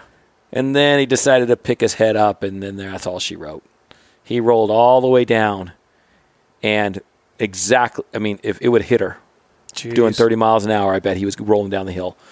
And it hit my backpack and sent my backpack all over the mountainside. I just see my sleeping bag bouncing like a bouncing basketball, and my first aid kit, and my spotting scope. And the one that went all the way down to the bottom of the mountain was my first aid kit, my sleeping bag, my down jacket. It was, sleeping bags in a stuff sack and a down jacket, but they bounced all the way down. Yeah, didn't you? You were telling me you figured he caught his horn on that thing and ripped that pack wide open. Wide open. So, but I had him. That's a high speed come apart. It was. I'm just glad that it wasn't her. Yeah, right. That I had the forethought to, because when they're coming down the mountains and a novice hunter, you just don't. Like you say, you just made a comment. Like, you don't think of that. No way that thing's going to clobber me. It would have, for sure, without question. She was sitting, the backpack was right there. Yeah. It took my backpack out. My only thing is I should have had her get my backpack as well.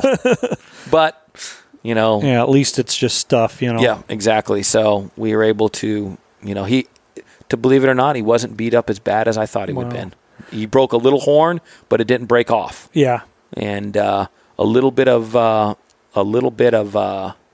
cape on the nose, and a little bit of the eyes. Their faces are so tender, like that goat. which finally we're getting around to mounting that one. That goat I shot with you in the Chugach. Yeah. Because he was like a 47, 48-inch goat. Yeah. But he, his face was, and a lot of times you don't see it till it comes back from the tan, some of the damage to the face. Yep. Because Skip had told, he said, I could fix it, but he said, I'd have a lot of time in it, so we're just going to do, he's got an old, not, because everyone does the Trapper Nelson mounts, but this will be like an old Camp Trails pack frame, and just going to mount the head and make it look natural, realistic. So that'll be cool. Because I have a half body, I took a half body cape of him. I know that this Trapper Nelson thing is like a big deal, but I was like, well, do you mount your 30-30 on there? Yeah. Everybody has their own taxidermy deal, and I'm not saying that. For me, it's I'd be putting them in my Stone Glacier pack, or I'd be putting them in my Kafaru pack, or my, Yeah, so this one is not fully retro. It's like semi-retro, I guess. And I get it. Like, they're a good looking, but yeah, it is kind of funny when you think about, all right, you yeah, I'm not hunting back in the, when those, I'm not. Yeah. I'm using modern stuff, and so I like the idea of it, putting them in, but why not use the backpacks we're using right now? Yeah. Seriously, I'd never, the question has not been posed, and I think that's not a bad one. I didn't bring him out in that kind of a backpack. I brought him out in a Stone Glacier or my Barney's or whatever, we're using. I don't think there's probably anybody using a Trapper Nelson pack. No. Again, this is just my opinion. I know that this is like a big thing right now, and I like the idea, but I'm going to use my own pack. Yeah. So, but anyway, so we were very lucky on that, but that honestly comes from, I'd say, experience, knowing. There's some that wouldn't even. She told me later that I would have never even thought of that.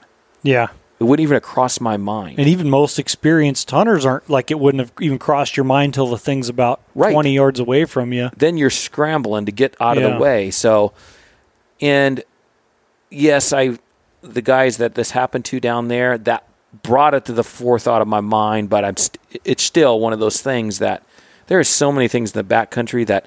It's not the things that you think would hurt you. Bears, that rarely, with the statistical numbers that happens to is so low. Yeah. It's the things that you don't think. Yeah, there's a guy that's pretty well known that was recently deer hunting on Kodiak, and he'd put a picture up gutting a night, super nice buck, after dark, and the caption, long story short, and you see this a lot, people stressing, got to hurry up and get this thing gutted and out of here. It's dark on Kodiak, and there's bears sneaking up on us from all directions. And I'm like, well, dude, there's a guy taking the picture. I see two other guys and you. There's four dudes standing there around a fresh deer. I'm like, you got way better chance of someone getting killed walking back to camp, tripping over alder root and hit their head on a rock. Yes, it's something like a lot of things in the backcountry. You don't ignore it. You pay attention. But you're not even on Kodiak, there's not danger behind every bush. There's not. Even, because this, I think it may be out now, my goat story in Outdoor Life from this spring hunt. And I talk about bears a little bit in there, and, guys do get tore up occasionally. But, we up on that side hill walking across looking at goats, about to cross a gully, and before you know it, I'm hearing a cub bawling 30 yards down in the alders, and then mom's huffing and puffing and crashing through the brush and stuff. And, it was now we're talking about a danger. Up until that happened, we're talking and I wasn't paying.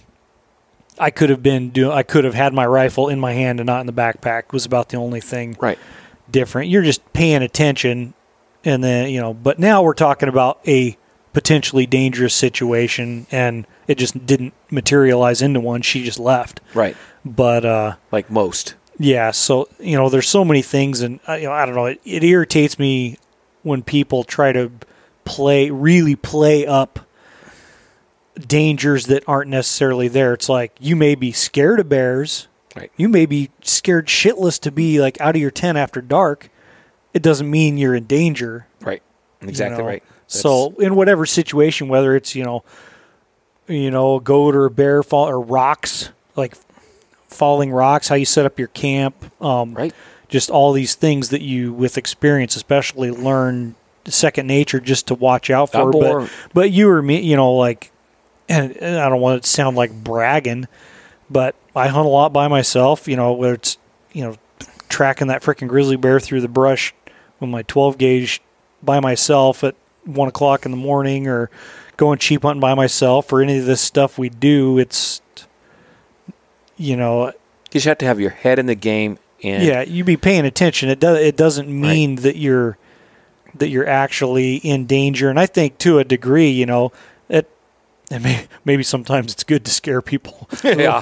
You have a few more people out there doing the stuff we like to do. But really, I mean, all it does is, some people definitely do try to use it to, like, make themselves look like they're right. a little bit more manly than just normal human beings. The statistical numbers of bear attacks and the amount of people that are out there, I look at that numbers. Even on Kodiak. In the most bear-infested areas of Kodiak. Yeah.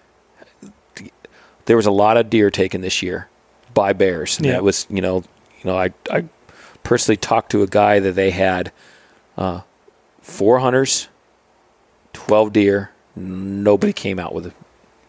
The bears just took them all. Yeah, but nobody got hurt. And it more in that particular thing, it was more the situation. Yeah. I'm like, okay, you get a few deer hanging at camp in a spot where, they come in at air night. Taxis drop you out, and their bears are used to there being dead deer around there.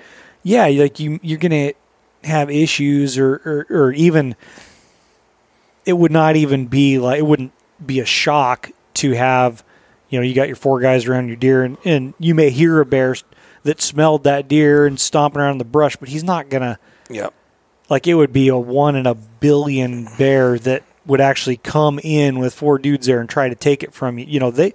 They'll hang around. I mean, I've had moose at night that I've had bears, you can hear them banging around, but they don't go in, they don't commit till it's not like, It's not like the Ranella crew that had their elk meat hanging in a tree for 2 days, and a bear was able to kind of come in there and get established and then react defensively. Yep. Yeah, I don't. Could this happen? Yes. If you didn't go into the backcountry for all the things that could happen, you would never leave your couch. Yeah. Right.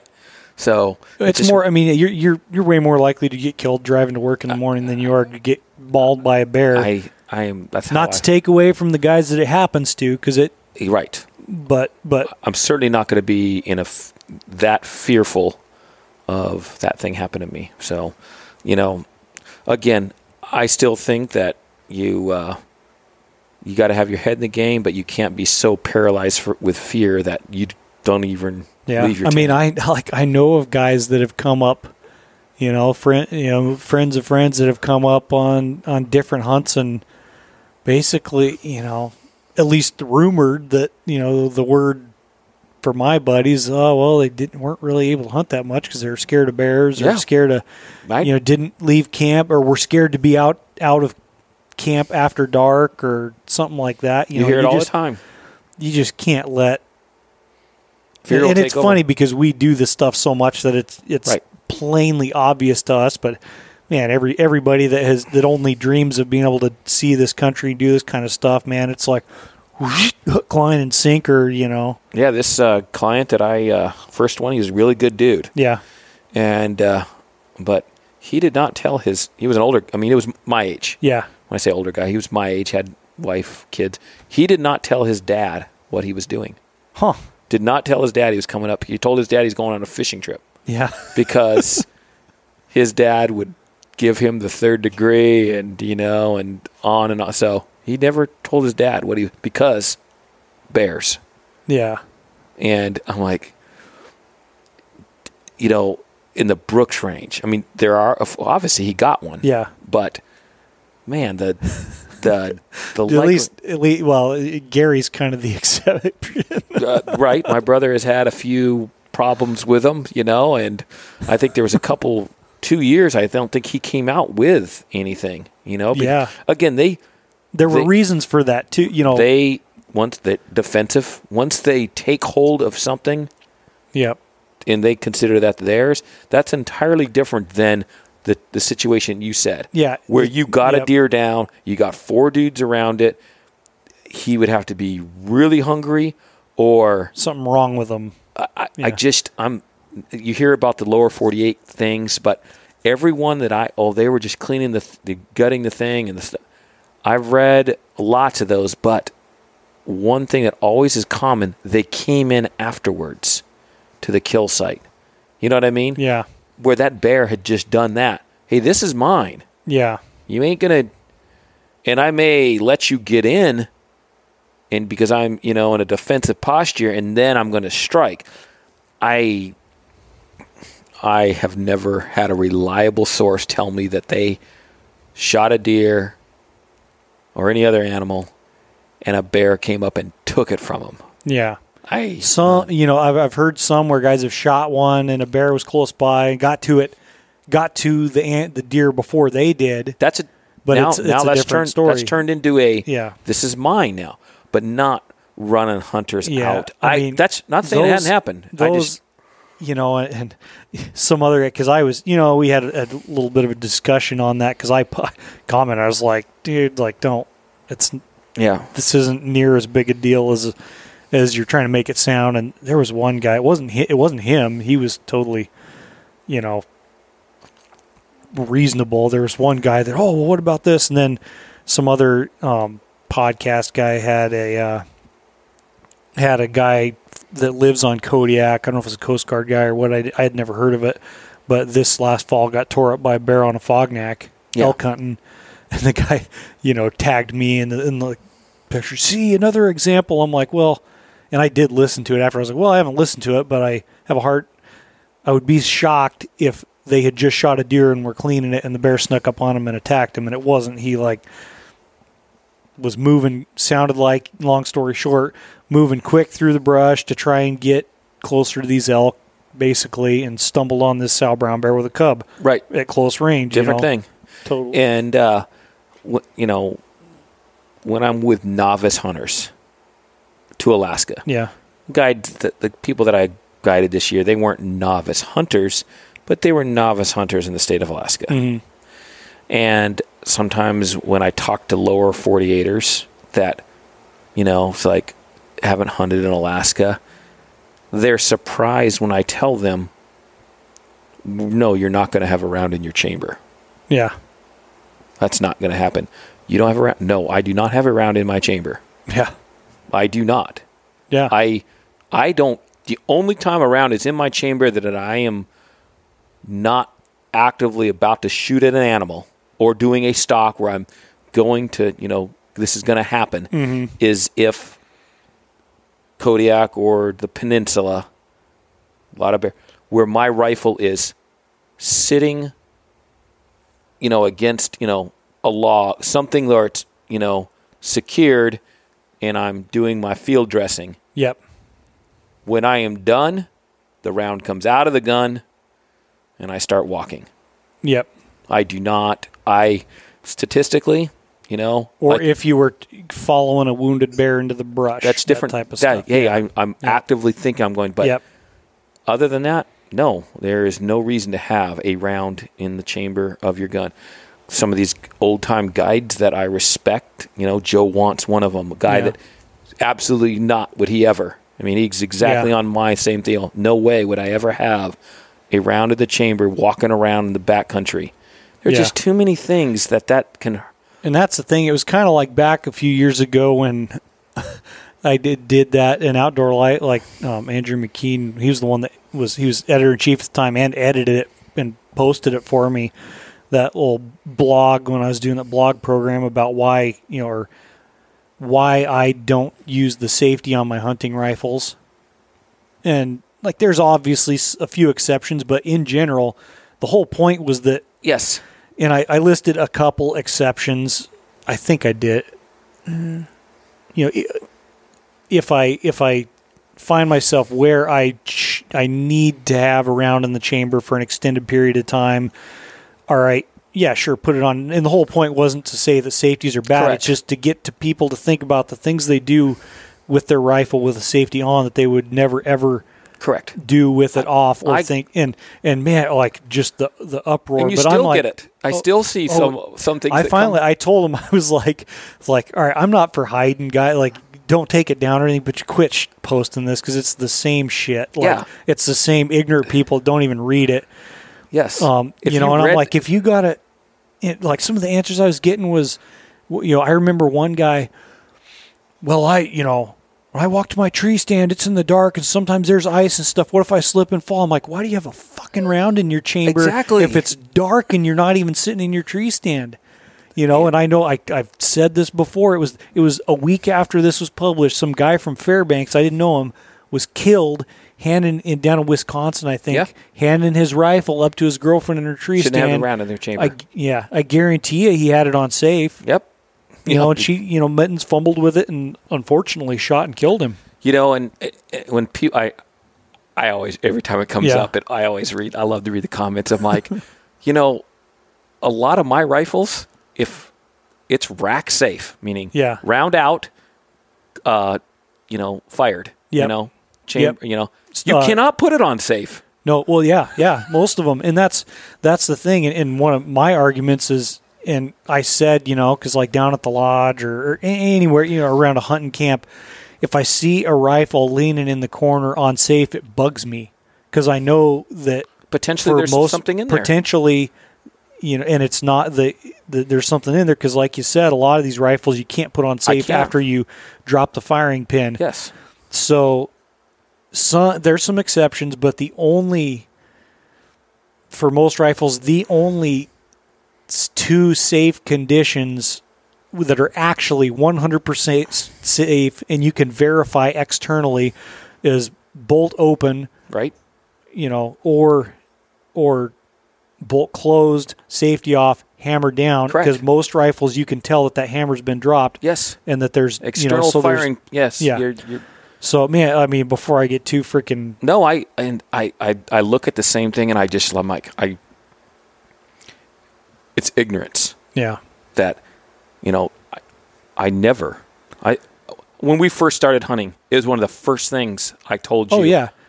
Which you already did this. Yeah. Any person I hunt with, if you're with me, we don't have rounds in the chamber. You're good with that? Oh, yeah, we're good with that. I don't think I've ever had anybody say anything or they wouldn't admit. But it's ridiculous to think that you need... Is my revolver ready to go? Yes. It's in a holster.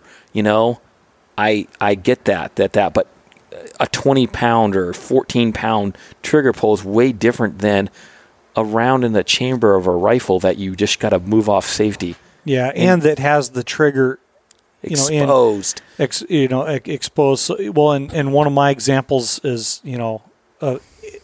all right, I never have a round in the chamber except this time and this time. And, one of them was like, I don't have my rifle on safe. One of my rifles, I'll have it, that Ruger 375, I'll have that usually on half safe because it has the 3-position Mauser style safety with, that I can just click, boom, and shoot. Depending on the safety, like a Remington style safety, I tracking a bear, like I don't. Some stuff are like if it's a shotgun and it's in a natural position, I'll put it on. But a lot of times, and there's been bears where I'm tracking wounded bears in the brush, and I don't have my rifle on safe. I mean, people like their heads are exploding. I'm like, they're like, what if you fall down? I'm like, dude, we're not sprinting through the woods or catch it on brush. I'm like, this is a very tedious, careful, slow type of deal. When you're walking in a bear that might, and have had a couple of them not try to attack me by any means, but a couple wounded ones where you don't see them till you're real close and they stand up. I go so far as even when I'm stalking an animal that I know I'm going to get a shot here, and I actually, you said the ways you can have your gun is a bolt open. I actually will not. I will have a round in the chamber, but the bolt it'll be at like one position down. Yep. To where you've got to finish that. Finish it off, and I can't put it on safe. Yeah. Yep. So my gun's not on safe either, but it's not. Some of these. It's sorry to get sidetracked on all this, man. It's. But we were talking about the safety in the field and the things that can go wrong, and people, they use this thing of fear, but yet the mindset on that of one thing that I really take dearly about making sure that you don't, that kind of stuff is real. You know, because and one thing I was going to add is you're the same way and I'm the same way. You know, anybody I'm hunting with, you know, Frank, when I started hunting with him, and we know we're on the same page. We'll still verify, you know, be like, hey, we have an understanding before you even start there. You know, these are the rules we're going to follow. We're no round in the chamber till it's time to shoot, whatever.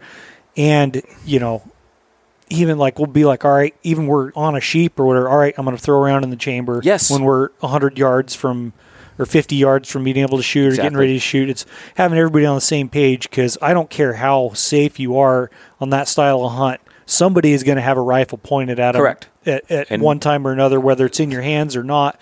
So the only safe way to go is there are absolutely no rounds in the chamber until it's time to shoot. And then everybody checks each other. Yeah. You know, you self-police yourself, like, hey, I'm putting a round in the chamber.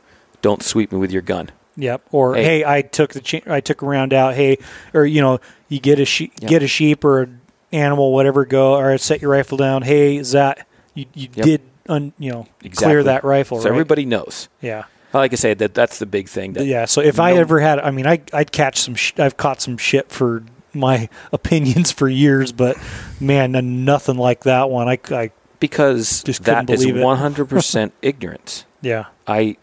Or they don't they didn't read the article. I think that was a lot of it. People have this thing built in their, you know, whether the way they were taught. Well, I'm sorry. Sometimes Grandpa was wrong. Right. Exactly. Sometimes Grandpa did. You know, sometimes it's we've learned more across all different aspects. Like people get butthurt bad over stuff if you imply that they're doing something wrong, incorrectly, or could do it better because that's the way their dad or their grandpa caught it. And you don't want to take away. It's not most of the time. It's not an insult, right? Yeah, but sorry. Sometimes I'm wrong. Yep. Sometimes my dad was wrong. Some of the things my dad taught me, he would, hunting. Well, I can't think of any specifically, but I'm sure there's some that nowadays even he would be like, yeah, I was not right. Correct.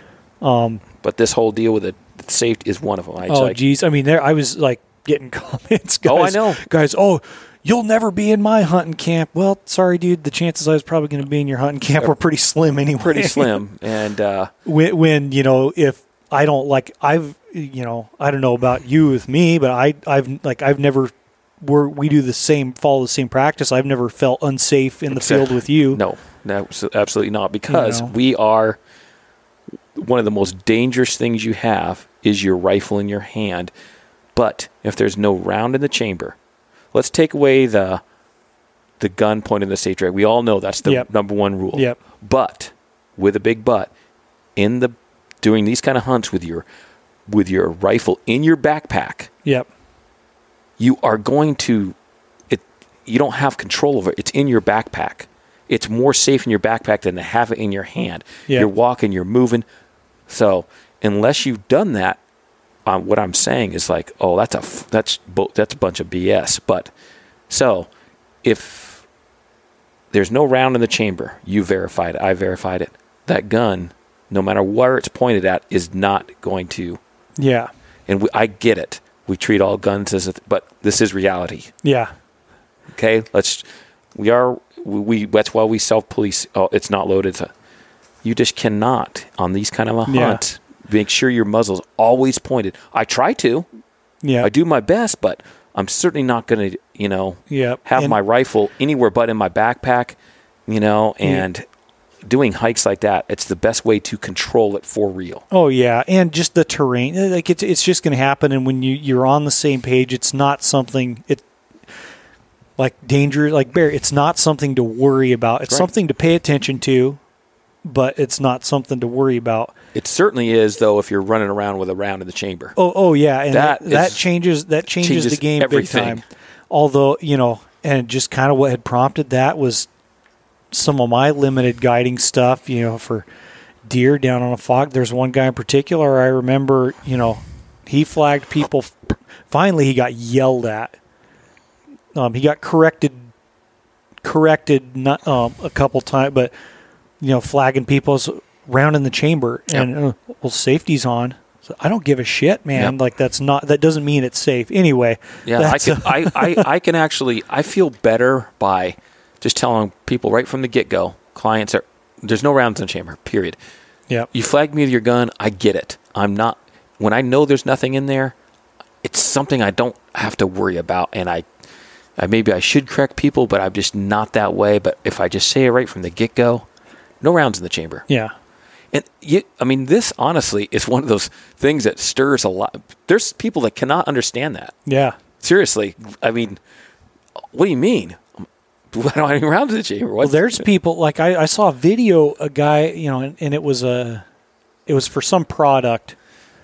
It was, a produced video where he's going out to get a deer with some kind of gutting product or something like that. Well, first thing he does, before he hops on his throw around, show on camera, throw around in the chamber, strap it on the forks on the four-wheeler. I'm like, how many freaking people, how many times did you flag your camera guy? And when that gun's not in your control on a moving, when there's no reason to even have one. No. People say, oh, well, I don't want to put a round in the chamber in the stand. It's not gonna make any more noise than you climbing up in your tree stand and tying off. I know. It's funny, and I mostly get that. I mean, I put them on the spot as Eastern deer hunters. It's like, but I can understand hunting with a round in the chamber, but you don't. When you get settled and where you're going to sit in your tree stand, your blind, whatever. Okay, and you can, when you're to a point where you can fully focus and control the direction of that rifle. Okay, put a round in the chamber. I'm not telling you when you're sitting on a trail waiting for a deer to walk by to wait till that deer's there. I tried to explain the styles of hunting we do and situational, and that's why for me, I like a safety's like a useless thing for me because I don't just trying to get people to not rely on it and think about what they're doing. Yes, that I understood it completely. I was like, boy, these people are really there and. Yeah, I don't know. I 100% agreed with your entire point, and I knew what you were saying. Yeah, and that's what the thing about it was. So yeah. Anyway, I was gonna ask because Steve's a way bigger, a big time gear junkie. Was there, aside your pack blowing up, that wasn't even the backpack's fault. No. I don't know. Was there anything you used this year that was like new or different? Really stood out to you? Like this year. The only thing was that on those husband and wife, girlfriend, boyfriend type hunts, was the dual zippered, left and right zipper where you can do ones together. Yeah, those Western Mountaineering and bags. Right. That was something that I used a little bit this year. So gear-wise is the only thing that I got that I really like is that new rangefinder. Yeah. That SIG Kilo. Oh, man. Yeah. And they're spendy. Yeah. I mean, they ain't the normal $500, $600 rangefinder. I mean, these are very expensive, but it's that ballistic program in it that's what you're paying, I believe. Yeah. I don't know for sure. I'm not an engineer. But what I've read, that's the thing that makes that, the chip in there. Yeah, I haven't put my hands on one yet. It sounded pretty sweet. I owned one of the other ones, the 2200. Yeah. They're the exact same thing other than this one's tan and this one's blue, a bluish black. Yeah. Same size, everything. Even the inside controls and what reads back is the same. Until you read. So I really like that new rangefinder by SIG. Leica, I was looking at theirs, because I've always used a Leica rangefinder, but theirs wasn't. They didn't have used theirs for a long time, because it's been a while since you used the Swarovski one. I'm kind of surprised that Swarovski hasn't been more up to date in that game, because aside from their, and it could have been because of the EL ranges, which I got a set of those in 2012, and I still that's still my go-to that's the best set of binoculars I've ever owned. And it's got an awesome rangefinder. For bow hunting stuff, it's not ideal because they only go down to 30 yards or 30 meters, whatever. But, it just kind of has surprised me with some of the awesome rangefinder. Like the Leupold TBRs or the DNA ones. Like they're like stepping up. Like they're good rangefinders, and those new SIGs. I've just... Yeah. The last actual Swarovski rangefinder I've put my hands on was years ago. I still have it in my range bag. I don't think that one did any angle compensation or anything like that. No, not at all. And that was the first year I had those binos, and I didn't I thought it automatically came in the angle compensation mode when I missed that sheep and pissed my pants and all that stuff. So worked up over that one. Yeah, that didn't actually piss my pants, but I was mad. I was having a bad day. 04 is when I believe that Swarovski came out. I got a set back then, and I still have it to this day. It's a good rangefinder. Yeah. It just, there's so much more since then that have, so you ask about other things, is the new Leupold VX5 HD scopes. Yeah. I hunted on Kodiak. It was the rifle that I carried around, the Kimber 30-06, just plain old 30-06. Yeah. I had that scope on there. I really liked that scope. Had the fire dot on it. Little heavier scope than I normally put on those kind of rifles, but... See, I don't have a 5... No, I do. I did get one. I really like that. I did get a 5 HD. I got a 6 because I had been using a 6 HD, and that's what I put on that 300 Weatherby. I cannot, and that's what I shot that caribou with this fall. I can't honestly see a difference in optical quality between the two. Yeah, that's me personally. I own 3 or 4 of the VX6 HDs, the bigger ones, and I cannot see an optical difference between the two. Yeah. So that's, and then the next thing is Stone Glacier pack. I know you're a Kifaru dude. Yep. But I started using the Stone Glacier late in 2017. Yeah. Because you'd been using the Kuiu, and then you went to a Barney's, didn't you? Barney's is my main. Yeah. That's been my stead, and it still is. Yeah. For certain hunts, but the comfort in, let's just put it out there. Having stuff in your backpack sucks ass. I don't care what you're. Yeah. You got 50 pounds of shit in your backpack. I don't care what you're. They all suck. Yeah. It all sucks to carry around. Some just make that 50 pounds feel not as bad. Not as miserable, yeah. Correct. So if we can agree that no matter what you have, it's going to hurt you for a long. But the comfort in the Stone Glacier, I thought was awesome. I mean, I haven't messed around with them much, but obviously they're good high packs. End. Yeah, they're high end. Just they're one. I mean, it's different. It's kind of a different strokes for different folks type thing when you get to that level, because Kifaru, Stone Glacier, they're both very high end, top level packs. Top level packs. It's not like one of them's a piece of shit and everyone's just saying it's good. Right. So. And then probably the other thing is the Hilleberg tent. My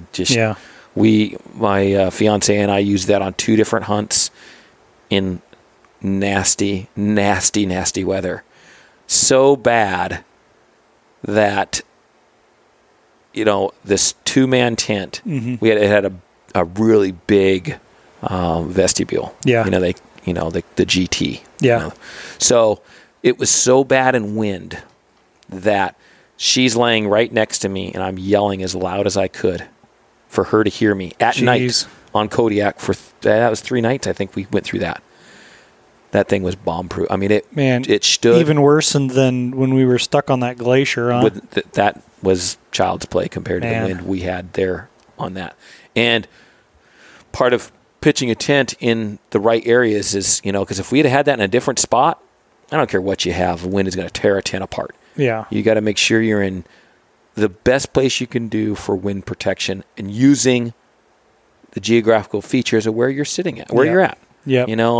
This might be the flattest, this might be the least wet, this might be, so you got to make all those things in a combination. Oh, yeah. And then, but wind on Kodiak is notorious. Oh, yeah. So we had a good spot. Wind tears up more people's tents than bears do. For sure.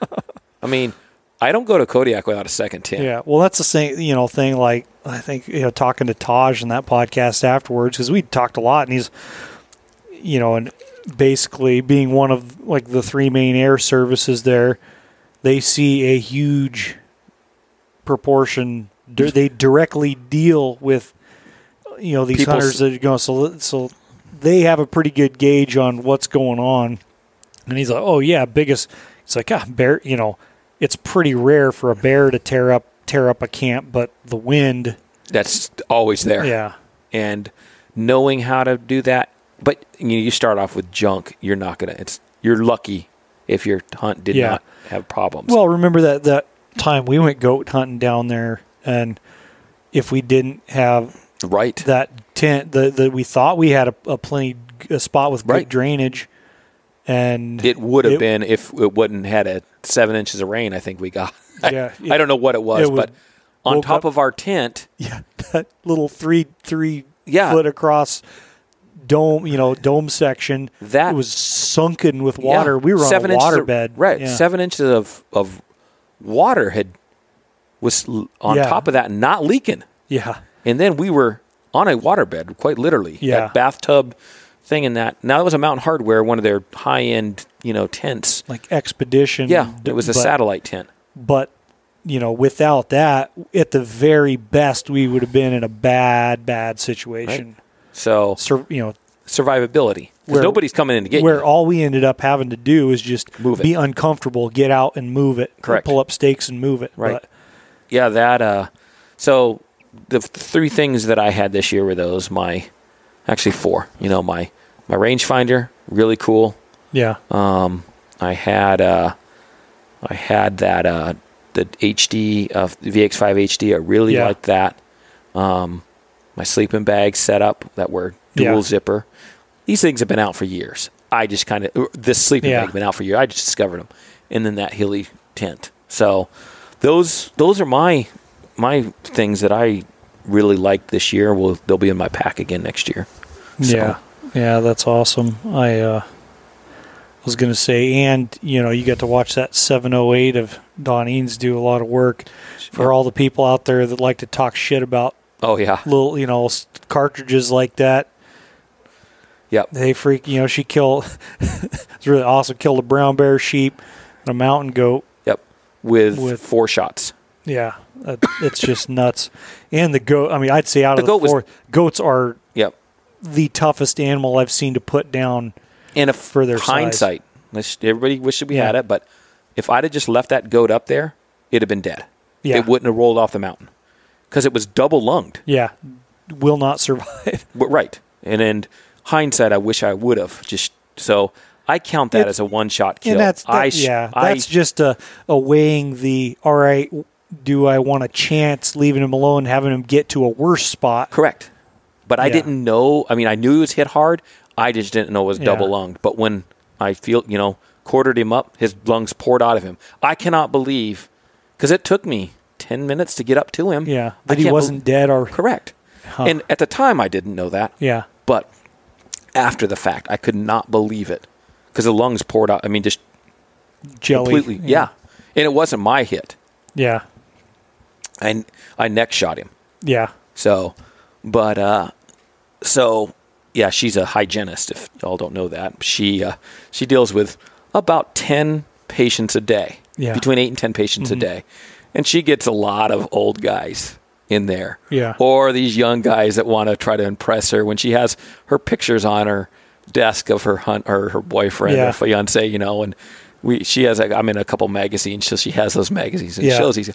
And they want to tell her all about, and her biggest thing this year when she'd show them, that's not a big enough gun for brown bears. Your boyfriend don't know what he's doing. You need a bigger gun than that.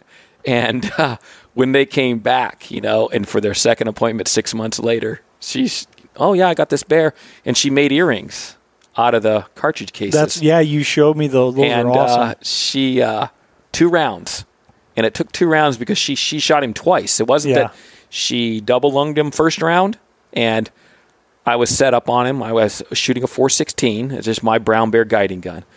And so I was already set up on him. And I didn't want to have to shoot at the bear. I don't like that. You know that. Yeah. I'd let the hunter do everything. Now, if it's going to get away and I have to go in and get him, and that's a different story. Yeah. But, everybody I hunt with, we all don't shoot my animal unless it's necessary. This. Yeah. So that was the same thing. She didn't care, but I told her, look, this is the reason why. She understood that. So I was set up on the bear. I'm like, okay, whenever you're ready, sweetheart. Boom. Hit him first round.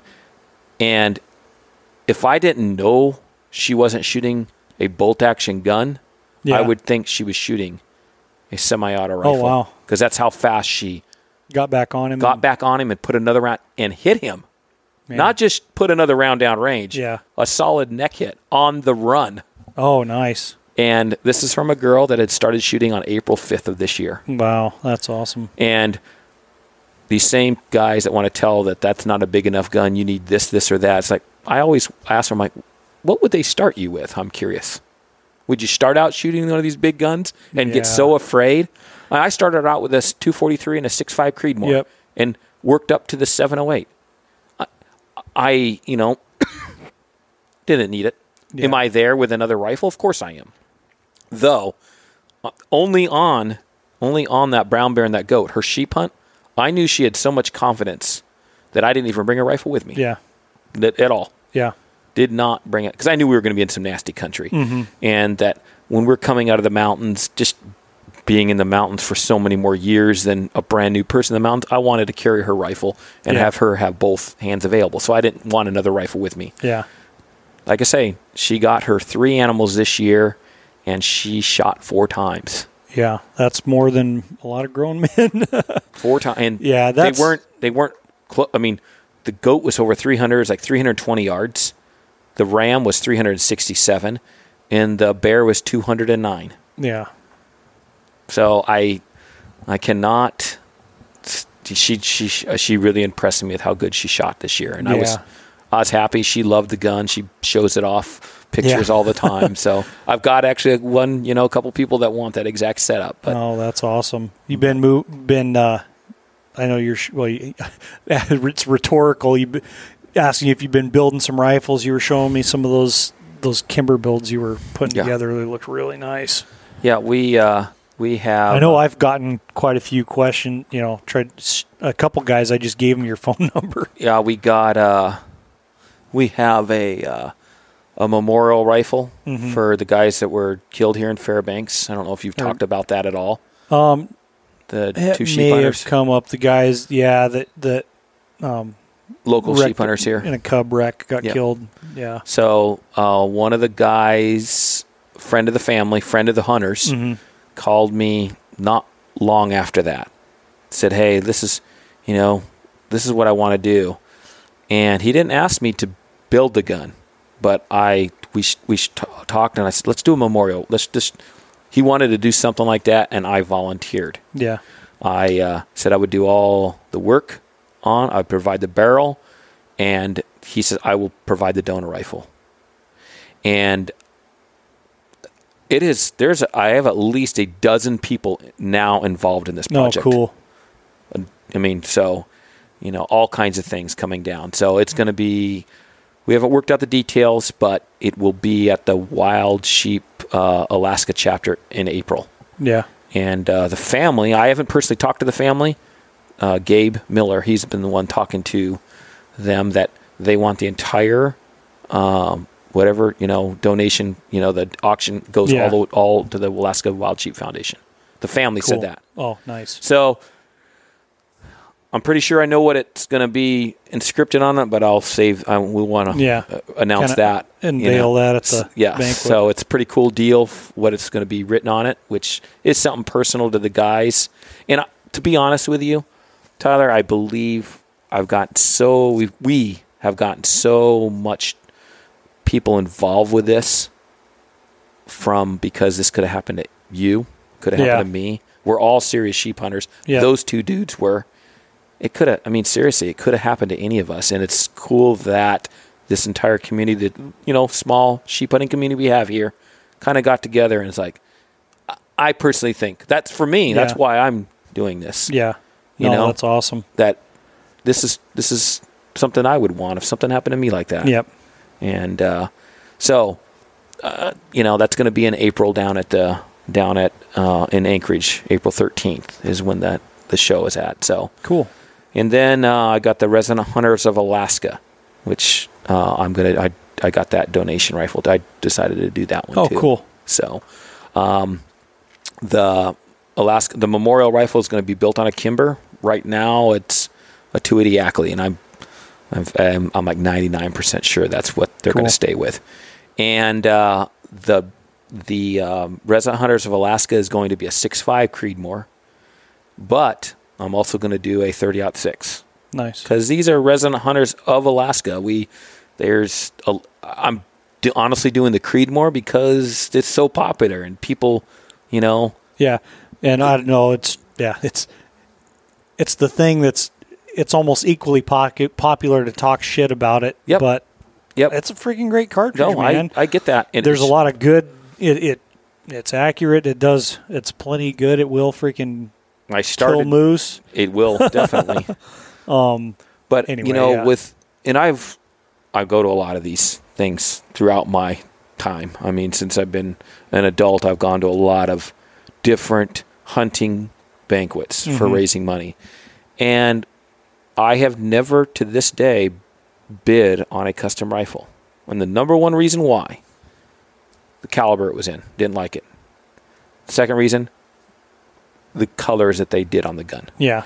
This may be minor things, but when you got as many rifles as I own, I look for certain things. Yeah. And if I'm going to bid on something like this, hey, I might as well have something that is what I want. Yep. These are $3,000 and $4,000 rifles. Yeah. And if it's a caliber I don't want, or it's a Cerakote color that's so what I'm gonna do on this Resident Hunters of Alaska, I'm providing both these rifles to this thing. One's gonna be in 30-06, built on a Remington action. The other one's going to be built on another controlled feed action. I'm not sure, but the 6.5. They're both going to be there. They're going to be in conservative Cerakoting colors and stock colors. I'm only donating one. So whatever the one guy can take his pick. I can take his pick, and only one is going to go out. But I'm also going to have, basically a disclaimer saying that I may want this Remington style rifle, but a 30-06 is not what I want. I'll have basically 6 weeks. This can be done exactly how you want it. Cool. No, and that's awesome. The other one, I'm leaning towards a Legendary Arms Works action, a model 704. Yeah. Is what I think I'm going to build on. I've got a few of them that I've bought up that I'm going to, and that's again full donation. Nobody's providing. No, I don't get anybody providing anything on this thing. So it's not like I need any more business. Just one way I think giving to the community here, especially I like the Resident Hunters of Alaska. I think they have a lot of good things. So nevertheless, the only one's going to be donated. So the other one, unfortunately, I'll have to take it home to be my rifle.